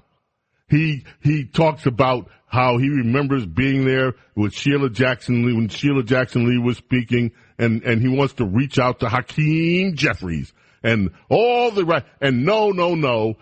It lasted for about 2 minutes, and the attacks began. Then he says the problem in America in response to this mainstream is with the human heart, and they are losing their freaking minds. And I love every second of it. So do I. And this was a stealth event, which, as I agree with you, is an answer to prayer. The way this unfolded is impossible. And the fact that even AP mentioned that Mike Johnson, who's only been in Congress since 2017, he came in with Trump, it has few foes. This is a guy whose positions are as solid extremist right wing as you can get, but he is known to be a friend to all, and he is liked by all. And to have that entire Republican conference unanimous at that point, including Emmer and McCarthy and all of his minions, was, in my opinion, quite a miracle to have happened. And no one had really heard of him out in the country. So there wasn't the same kind of pressure brought to bear from the conservatives calling their representatives. And, of course, they defied us. And so they were able to make this decision internal to themselves and came up with a fellow whose first act was in the conference to pray. And, you know, that is just unbelievable. And now, the first day, the media was kind of Googling him and who is this guy? And they landed on, he's an election denier. And so that was the first thing. Then, of course, nobody out in the country is upset about somebody who's questioning the election, because a lot of people are, the 2020 election. But now they have landed on calling him a Christo-fascist, which is their smear on Christian believers. And so Daily Beast has now termed him more dangerous than Donald Trump. So the media is off and running. Because they have now really learned, his background. And the problem for them is he is an excellent tactician. He is a lawyer, constitutional lawyer. And constitutional lawyer. I remember, I was like, who is this guy? And I did what we all did, Googled him. And I came upon a couple of videos that I had seen at the time on hearings. I'm like, this guy. He took apart Alejandro Mayorkas, the Homeland Security Secretary, in a hearing and reduced him to stuttering by this very meticulous, not grandstanding, but he took him apart on the stand, as it were, by questioning and not believing his answers. And he did the same thing with Merrick Garland. Very lawyerly, very methodical, very smart, but bold. He is an unusual combination of character types. He is both as, solid a conservative as they come, but he has also got a manner that is very friendly and very positive when he's not taking you apart on the stand. So this is a guy who has engendered confidence in all Republicans, which is an impossibility, because you've got the moderates and the liberals, the Rhino caucus at loggerheads with the conservatives. And as I had mentioned, you have a voter-based position on many things, which hasn't really been represented in Congress. And so there's been a slow reform happening as the voters have sent again and again and again, more and more conservatives, even American First conservatives, and they haven't made it to the leadership. Well, now, really, for the first time in decades, we have one of us, as I would call it, in the leadership, not only in the leadership, but as Speaker of the House, the third most powerful office in the American constitutional structure. And he's someone who understands the power of the office as a constitutional lawyer. So this is going to be a unique experience. And remember, we were talking about how what Matt Gaetz, although some people, including your friend Derek Hunter, thought it was a terrible move, but I said kicking over the table and allowing the winds of reform to blow through ended up being what we're seeing, a potential. Now, you have to wait and see, of course, because you can never, assume just because a politician says something that that's what will happen. But this guy's different.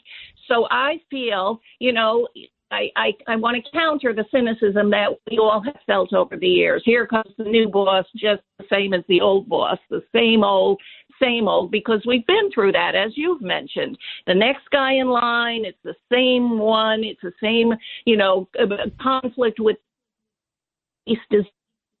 Republicans are. And yeah, Diana, we're losing you on part of it. Yeah. Let me just jump in here for a quick second and just say that this is one of the things that I wonder about. And the first day after he was elected, one of the things that I thought was, Matt Gaetz looks like right now he's the scapegoat. He was told to sit down and shut up by Kevin. He was booed when he went into a conference meeting. In the end, this could turn out to be one of the best things for Matt Gaetz' career ever.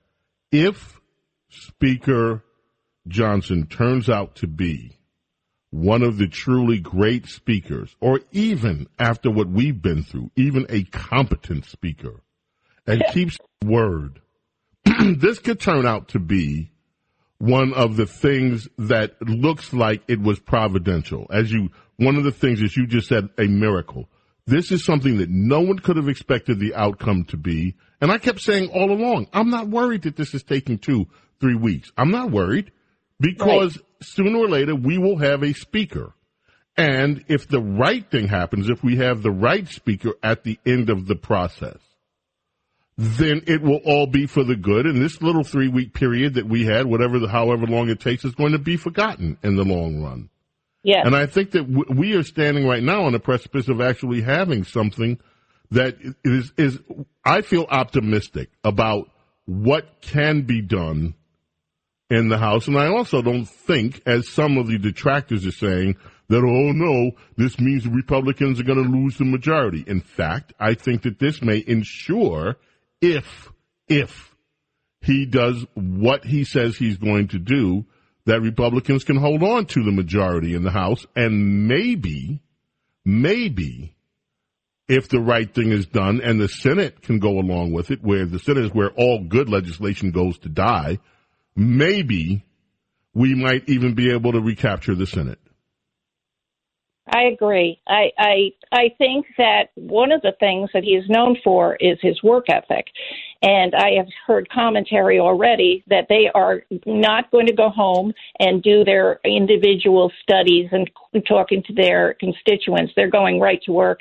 They're going to full-hour days. They're not going to work for an hour, have their lunch, and then go home with their jackets thrown over their necks, their backs, with their sleeves rolled up after working 2 hours. They're going to be working full days on the appropriations.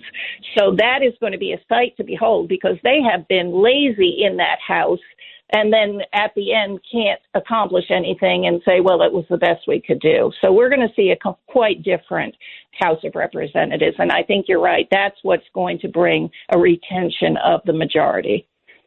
Now, I know you have some other things that you want to talk about, but I want to just for a minute turn your attention to this remark that he made, that the problem is the human heart. Alexandria Petrie in the Washington Post has one of the most sarcastic, mocking, horrid little pieces of commentary I've read in a while. One of the things that she starts off, and as you get further into it, the heart is a uniquely American problem. Johnson, I hear, had his removed long ago, which allows him to look on the suffering of his fellow man with equanimity and detachment because of his serene awareness of the divine plan. So not just mocking him, but mocking his religion. Okay? That's one thing. You had Scarborough, who claimed to be a conservative when he first got to Congress, and he's saying, the human heart is not made of steel. It can't repel bullets. As if he's talking about the literal heart and about the lack of, look, Diana, we have all on our side bemoaned this lack of, I call it a lack of consciousness that has been allowed to permeate so much of American society, where there is no respect for the sanctity of life, where there is, and it's not being taught, where there is no reverence for life, where there is no reverence for the virtuous lifestyle. And that is not the property of any one religion, but of all major religions most major religions would seek to tell humanity that we can be better, we can be godlike, we can try to live our lives in a better fashion. And that's what he's talking about, obviously, with the human heart. That would preclude people from picking up a gun and randomly killing people. Are these people, and not just the White House also came after him with this, are these people willfully ignorant or just mean or both when they go on these kind of attacks on such a simple premise? Well, I think, because you're right, the White House called this statement about the human heart offensive. That was their term. This is offensive. Here's my theory, just coming at it as a person of faith. I think that when a believer talks about the problem is the human heart, what they're saying is a biblical worldview is the problem is human sin. And that is what the left is reacting to. It cannot possibly be defined as sin being the problem because the answer then is God.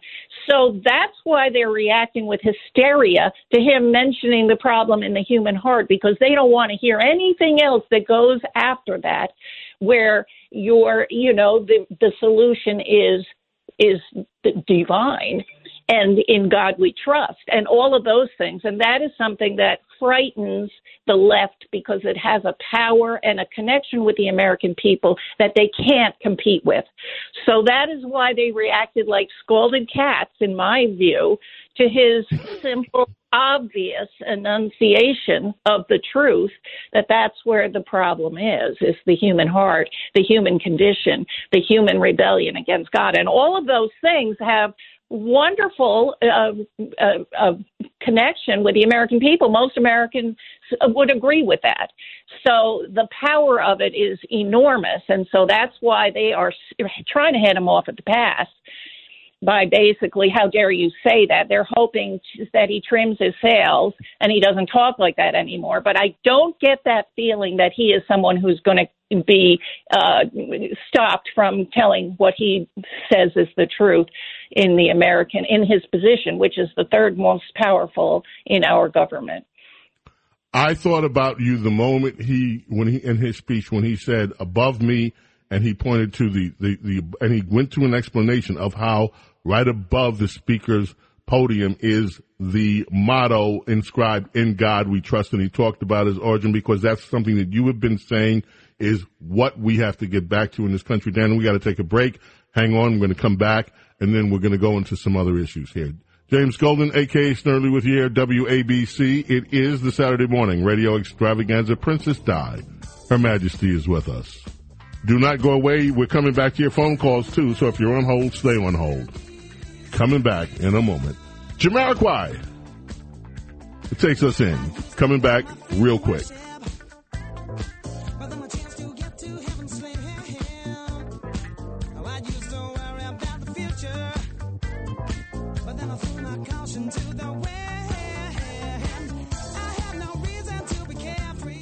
This is is the Saturday morning radio extravaganza.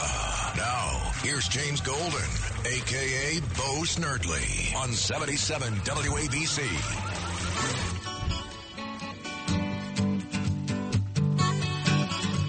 Ventura Highway, that is America, here on WABC, Talk Radio 77. With me now, glad to have her here, Princess Diana. Princess Di. Yeah, James Carville was in the news, this week? Yes, he was. He is telling his audience that he's being told to shut up because he's pointing out problems and that Biden has 2024 weaknesses.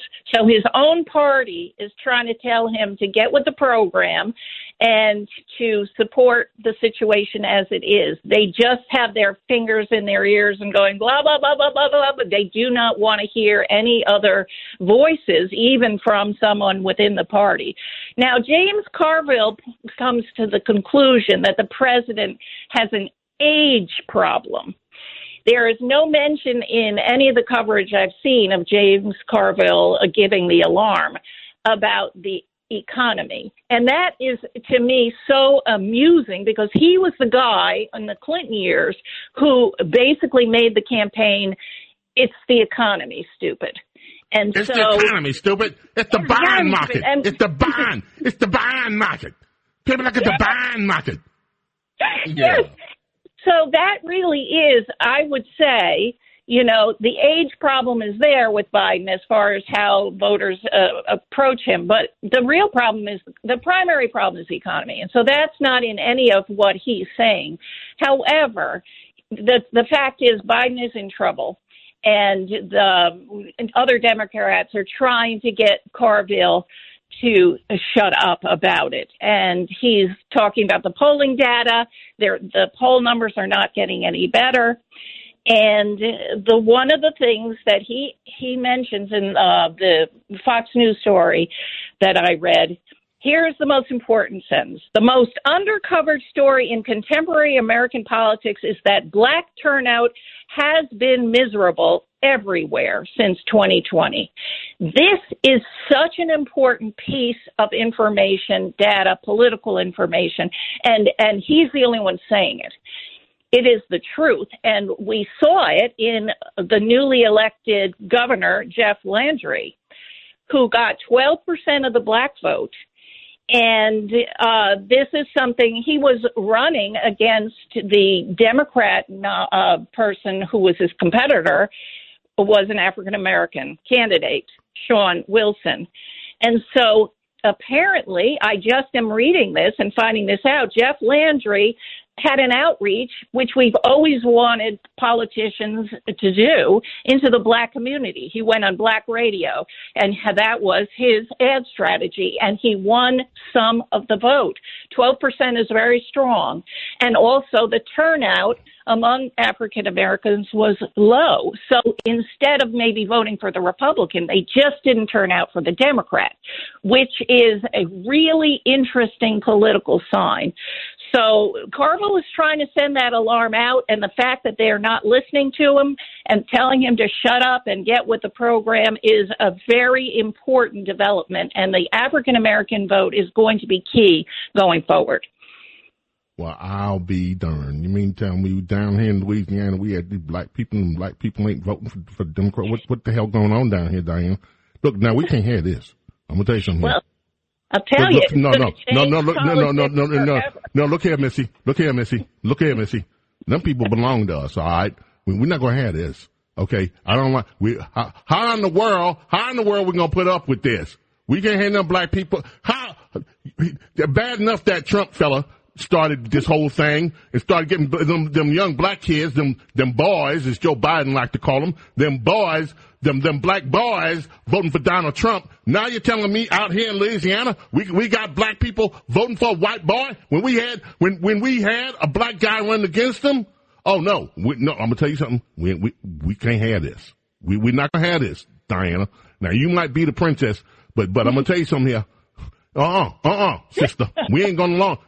No, sister, we ain't gonna have this. We're not gonna be letting them people leave and destroy our party. We depend on them to vote for us so that we can keep abusing them.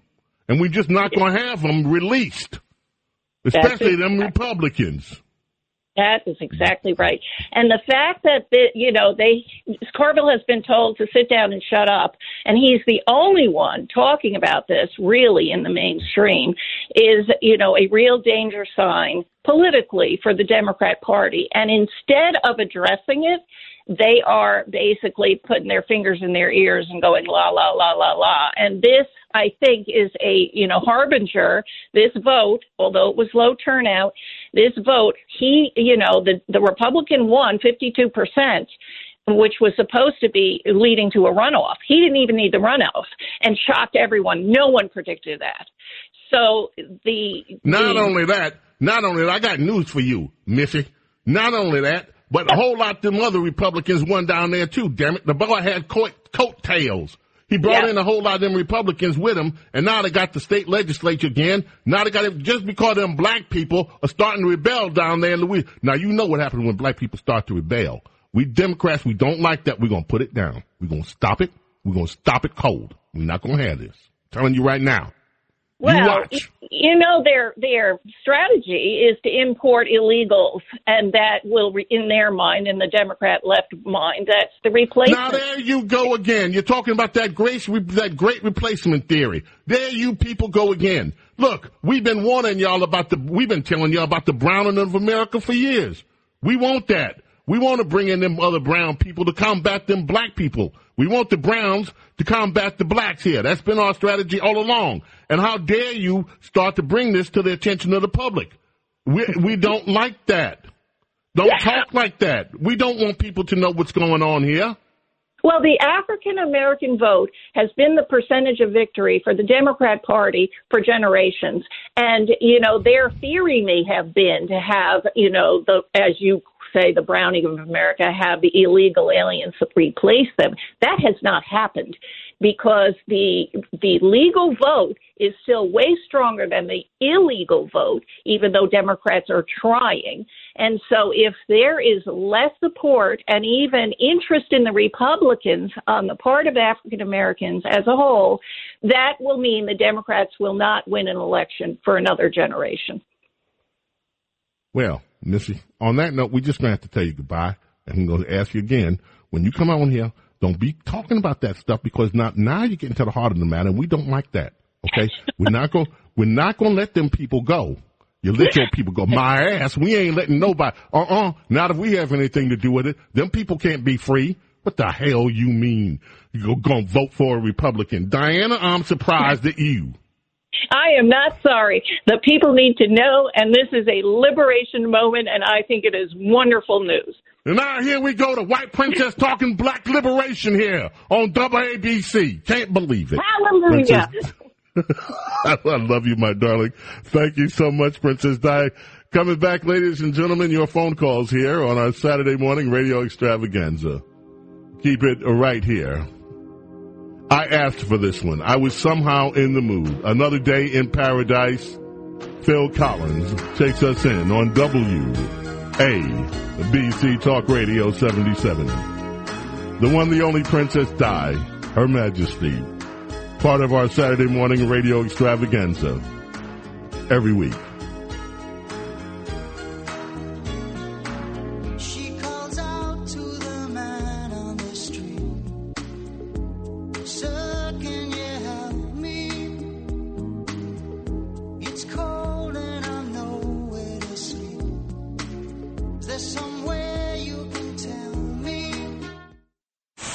Saturday morning radio extravaganza. Now, here's James Golden, a.k.a. Bo Snerdley, on 77 WH. Tea and crumpets, cheerio. But he's really a Canuck, known on all 7 continents. Oh, I know. Someone in here, you're paying the other half Brit. He's actually Canadian. I don't know where that came from. We had a little haywire thing going on here. We're supposed to be playing Another Day in Paradise. Instead, thank you. Still I get stuff.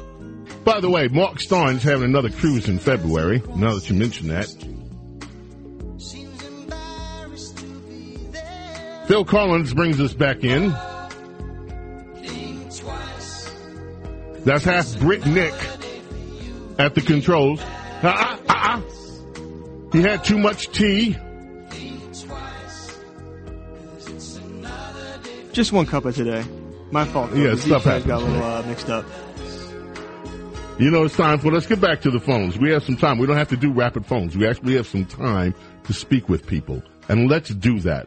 Rocco has been waiting patiently from Saratoga, New York. Rocco, welcome, my friend. How are you?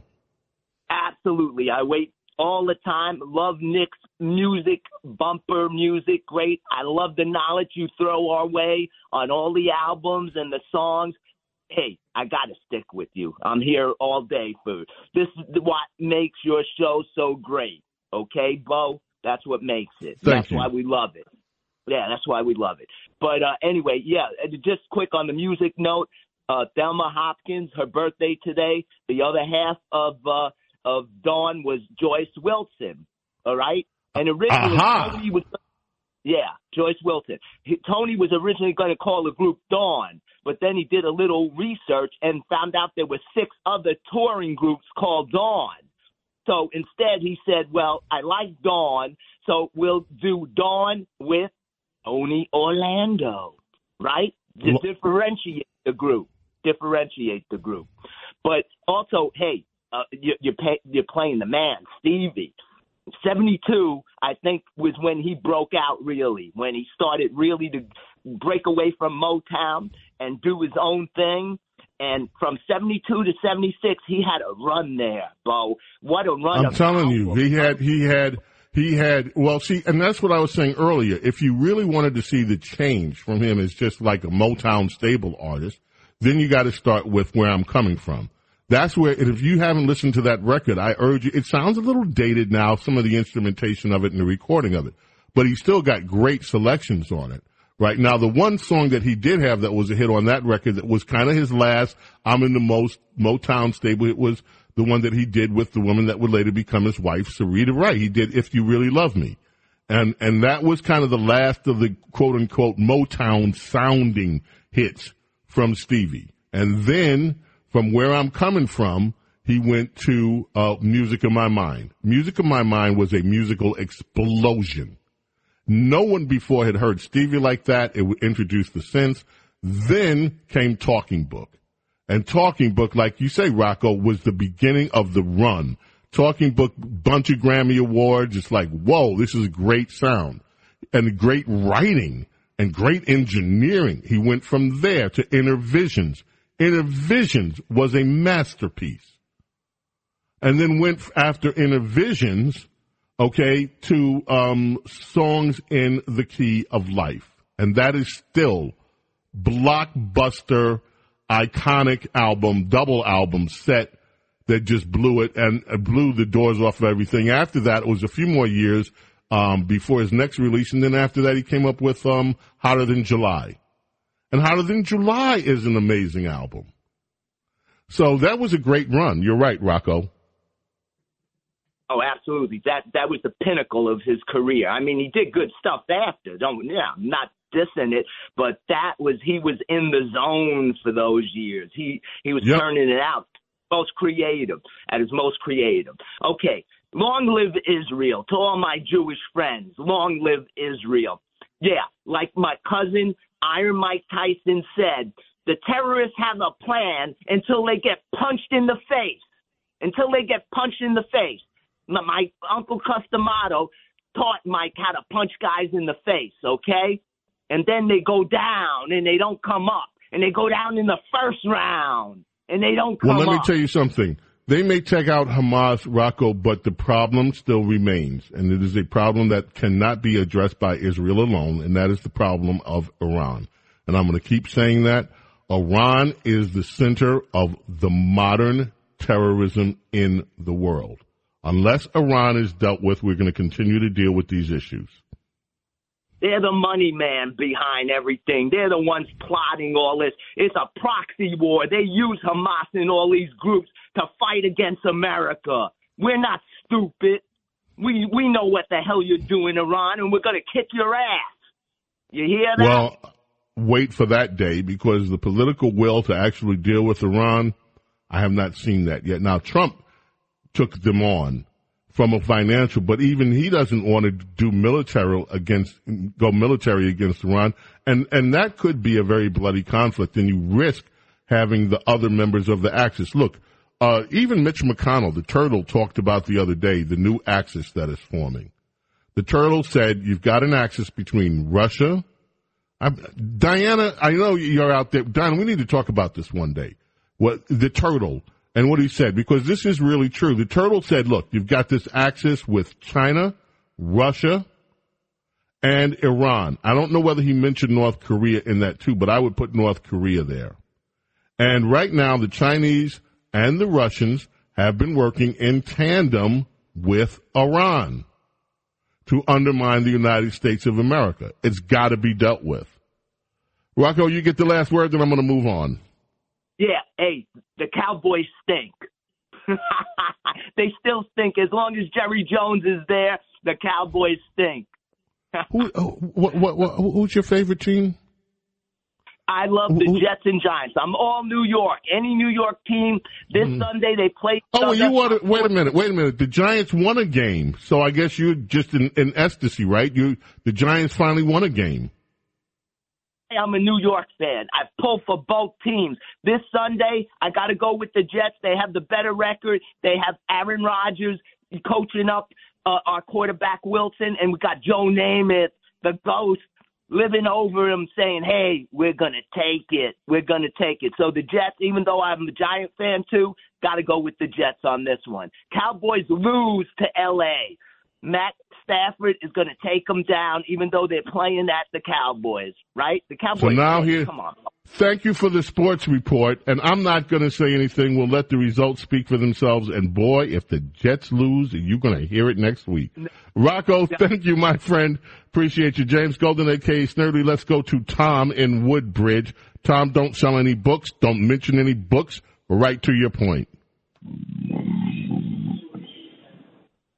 And there's his point. He's snoring. He went to sleep. Oh, this is great. Tom, I agree with that.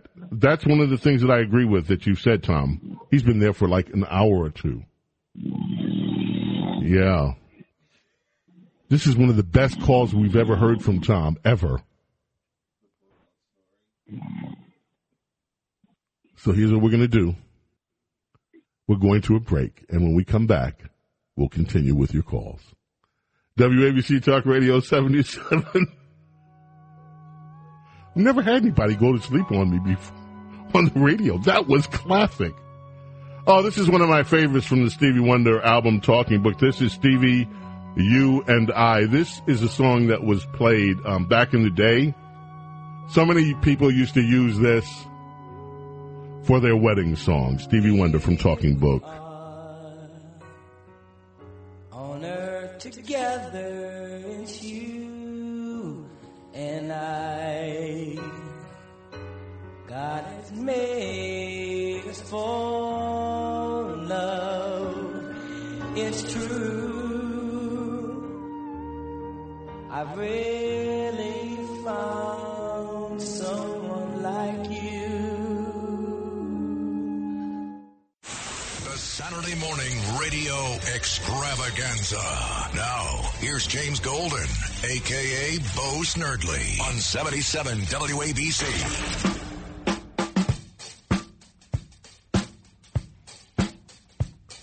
Actually, you know what? I said You Were the Sunshine of My Life was the first hit off of Talking Book. I was wrong. It was this. This was released first. Superstition was released first. And he used to bring the house down in concert when he would do this. Stevie Wonder, Superstition from the Talking Book album on WABC, 1972. This was his 15th studio album released on this day.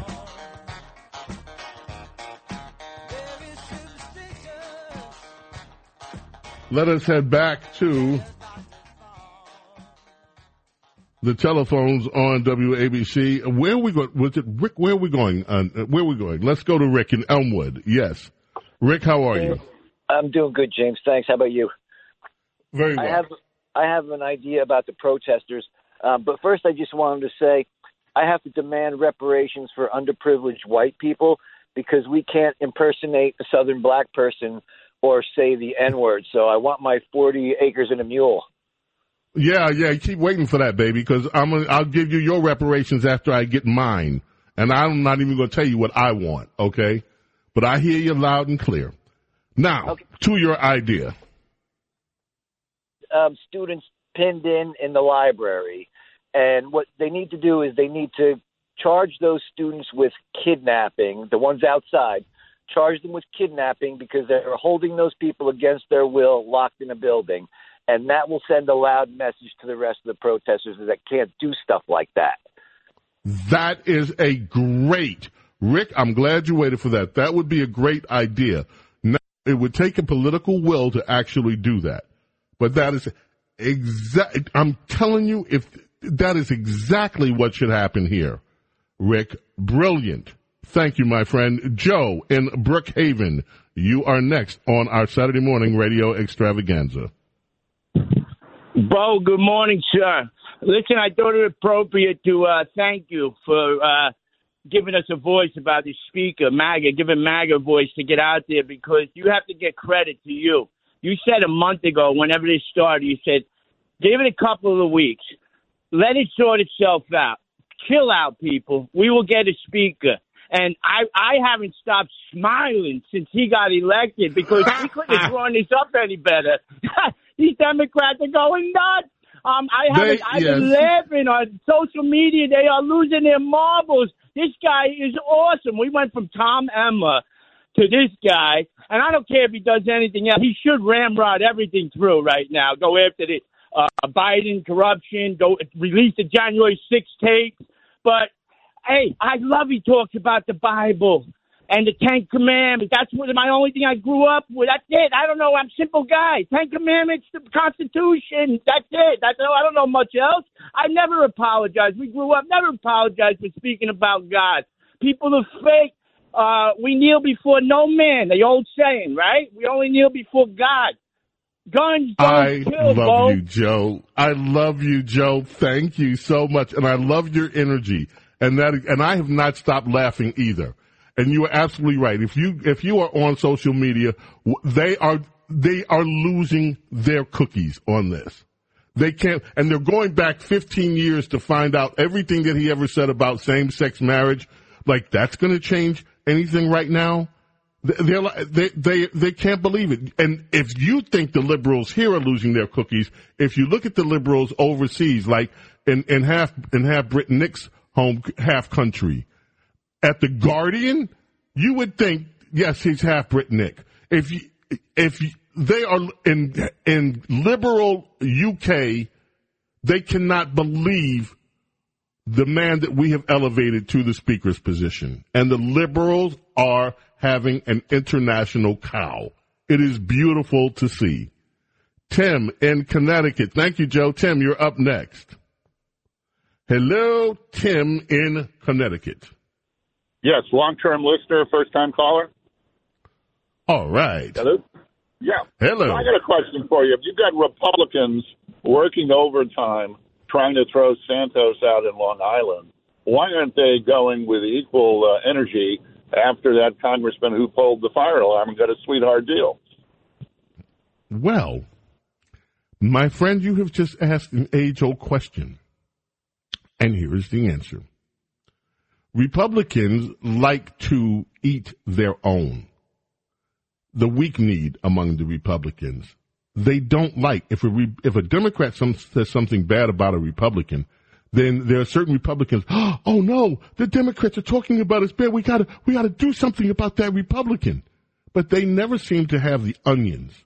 They never seem to have the sack to go up against Democrats with the same fervor that they do to go after their fellow Republicans. It is an age-old conundrum, and I'm afraid there's no answer to it except for getting rid of the rhinos.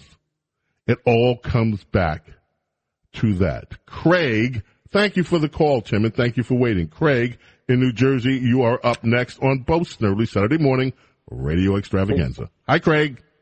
Hey, Craig. Hey, how you doing, Bo? Good talking to you. I'm good. Listen, Israel trains for this stuff. They just got to let Israel go and handle it. They got cities built in southern Israel that replicate Gaza City. They trained for this for years and years. And people have to stop feeling sorry for them. Just let them go. All you got to do is take the chains off of them, and Israel will handle the whole thing. The only thing that mucked this up was the terrorists. Let me tell you something. Craig, you have nailed what is actually happening. If you were with us in our first hour, we reported, and Noam Layden, who does a brilliant job with the news every week, we so love Noam, is reporting on the events going overseas. Israel has boots on the ground in Gaza today. Now, as I mentioned several times, the Biden administration is talking out of both sides of their mouth. They go to the UN, oh, yeah, we support Israel. Meanwhile, quietly, they're saying, hey, guys, don't go into Gaza. Hey, can you kind of rethink this?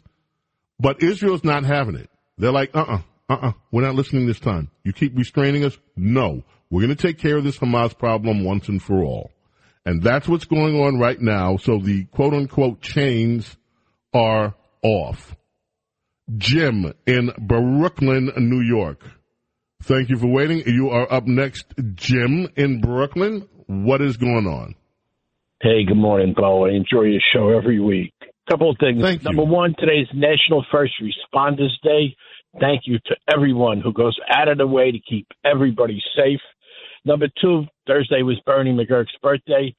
Happy birthday up in heaven, Bernie. And Louisiana's strong. My favorite senator is Kennedy from Louisiana, who hits it out of the park every time he talks. And our new leader in the House, he's another home run. Thank you. Brief and to the point. And I ditto on everything that you said. Thank you. Elliot, calling in from the state of Florida. Elliot, how are you? Welcome. Oh, I just want to tell you, you're fantastic, and I just want to tell you real fast, thank you for sticking to phrase real. You're the best. Anyway, I just want to say one thing, Bo, and that's it, because I know you got a lot of callers. There's a new film that's coming out called Police State, policestatefilm.net, and it's a very important film. I hope everybody watches it. It tells about what's going on with Now, you know who did that film? You know who's doing that film? And we will, Lisa, we're going to try to, I'll text him, I'll call. You know who does that film, Police State, you're talking about? That's my friend, Nick Searcy. Nick Searcy, the film director. And by the way, Nick Searcy sat in for Rush once. He's officially one of the guest hosts. And so we will get the new film, Police State. Thank you for bringing it to everyone's attention. And we'll go out and try to get Nick Searcy this week to talk about his new film, Police State. Thank you so much. Frankie in Pennsylvania. How are you, Frankie? How are you, James? Good morning to you. Good morning. I'm a native New Yorker living in Pennsylvania. I listen to the Rush Hour every day. I try to catch the Saturday show, the extravaganza, when I can.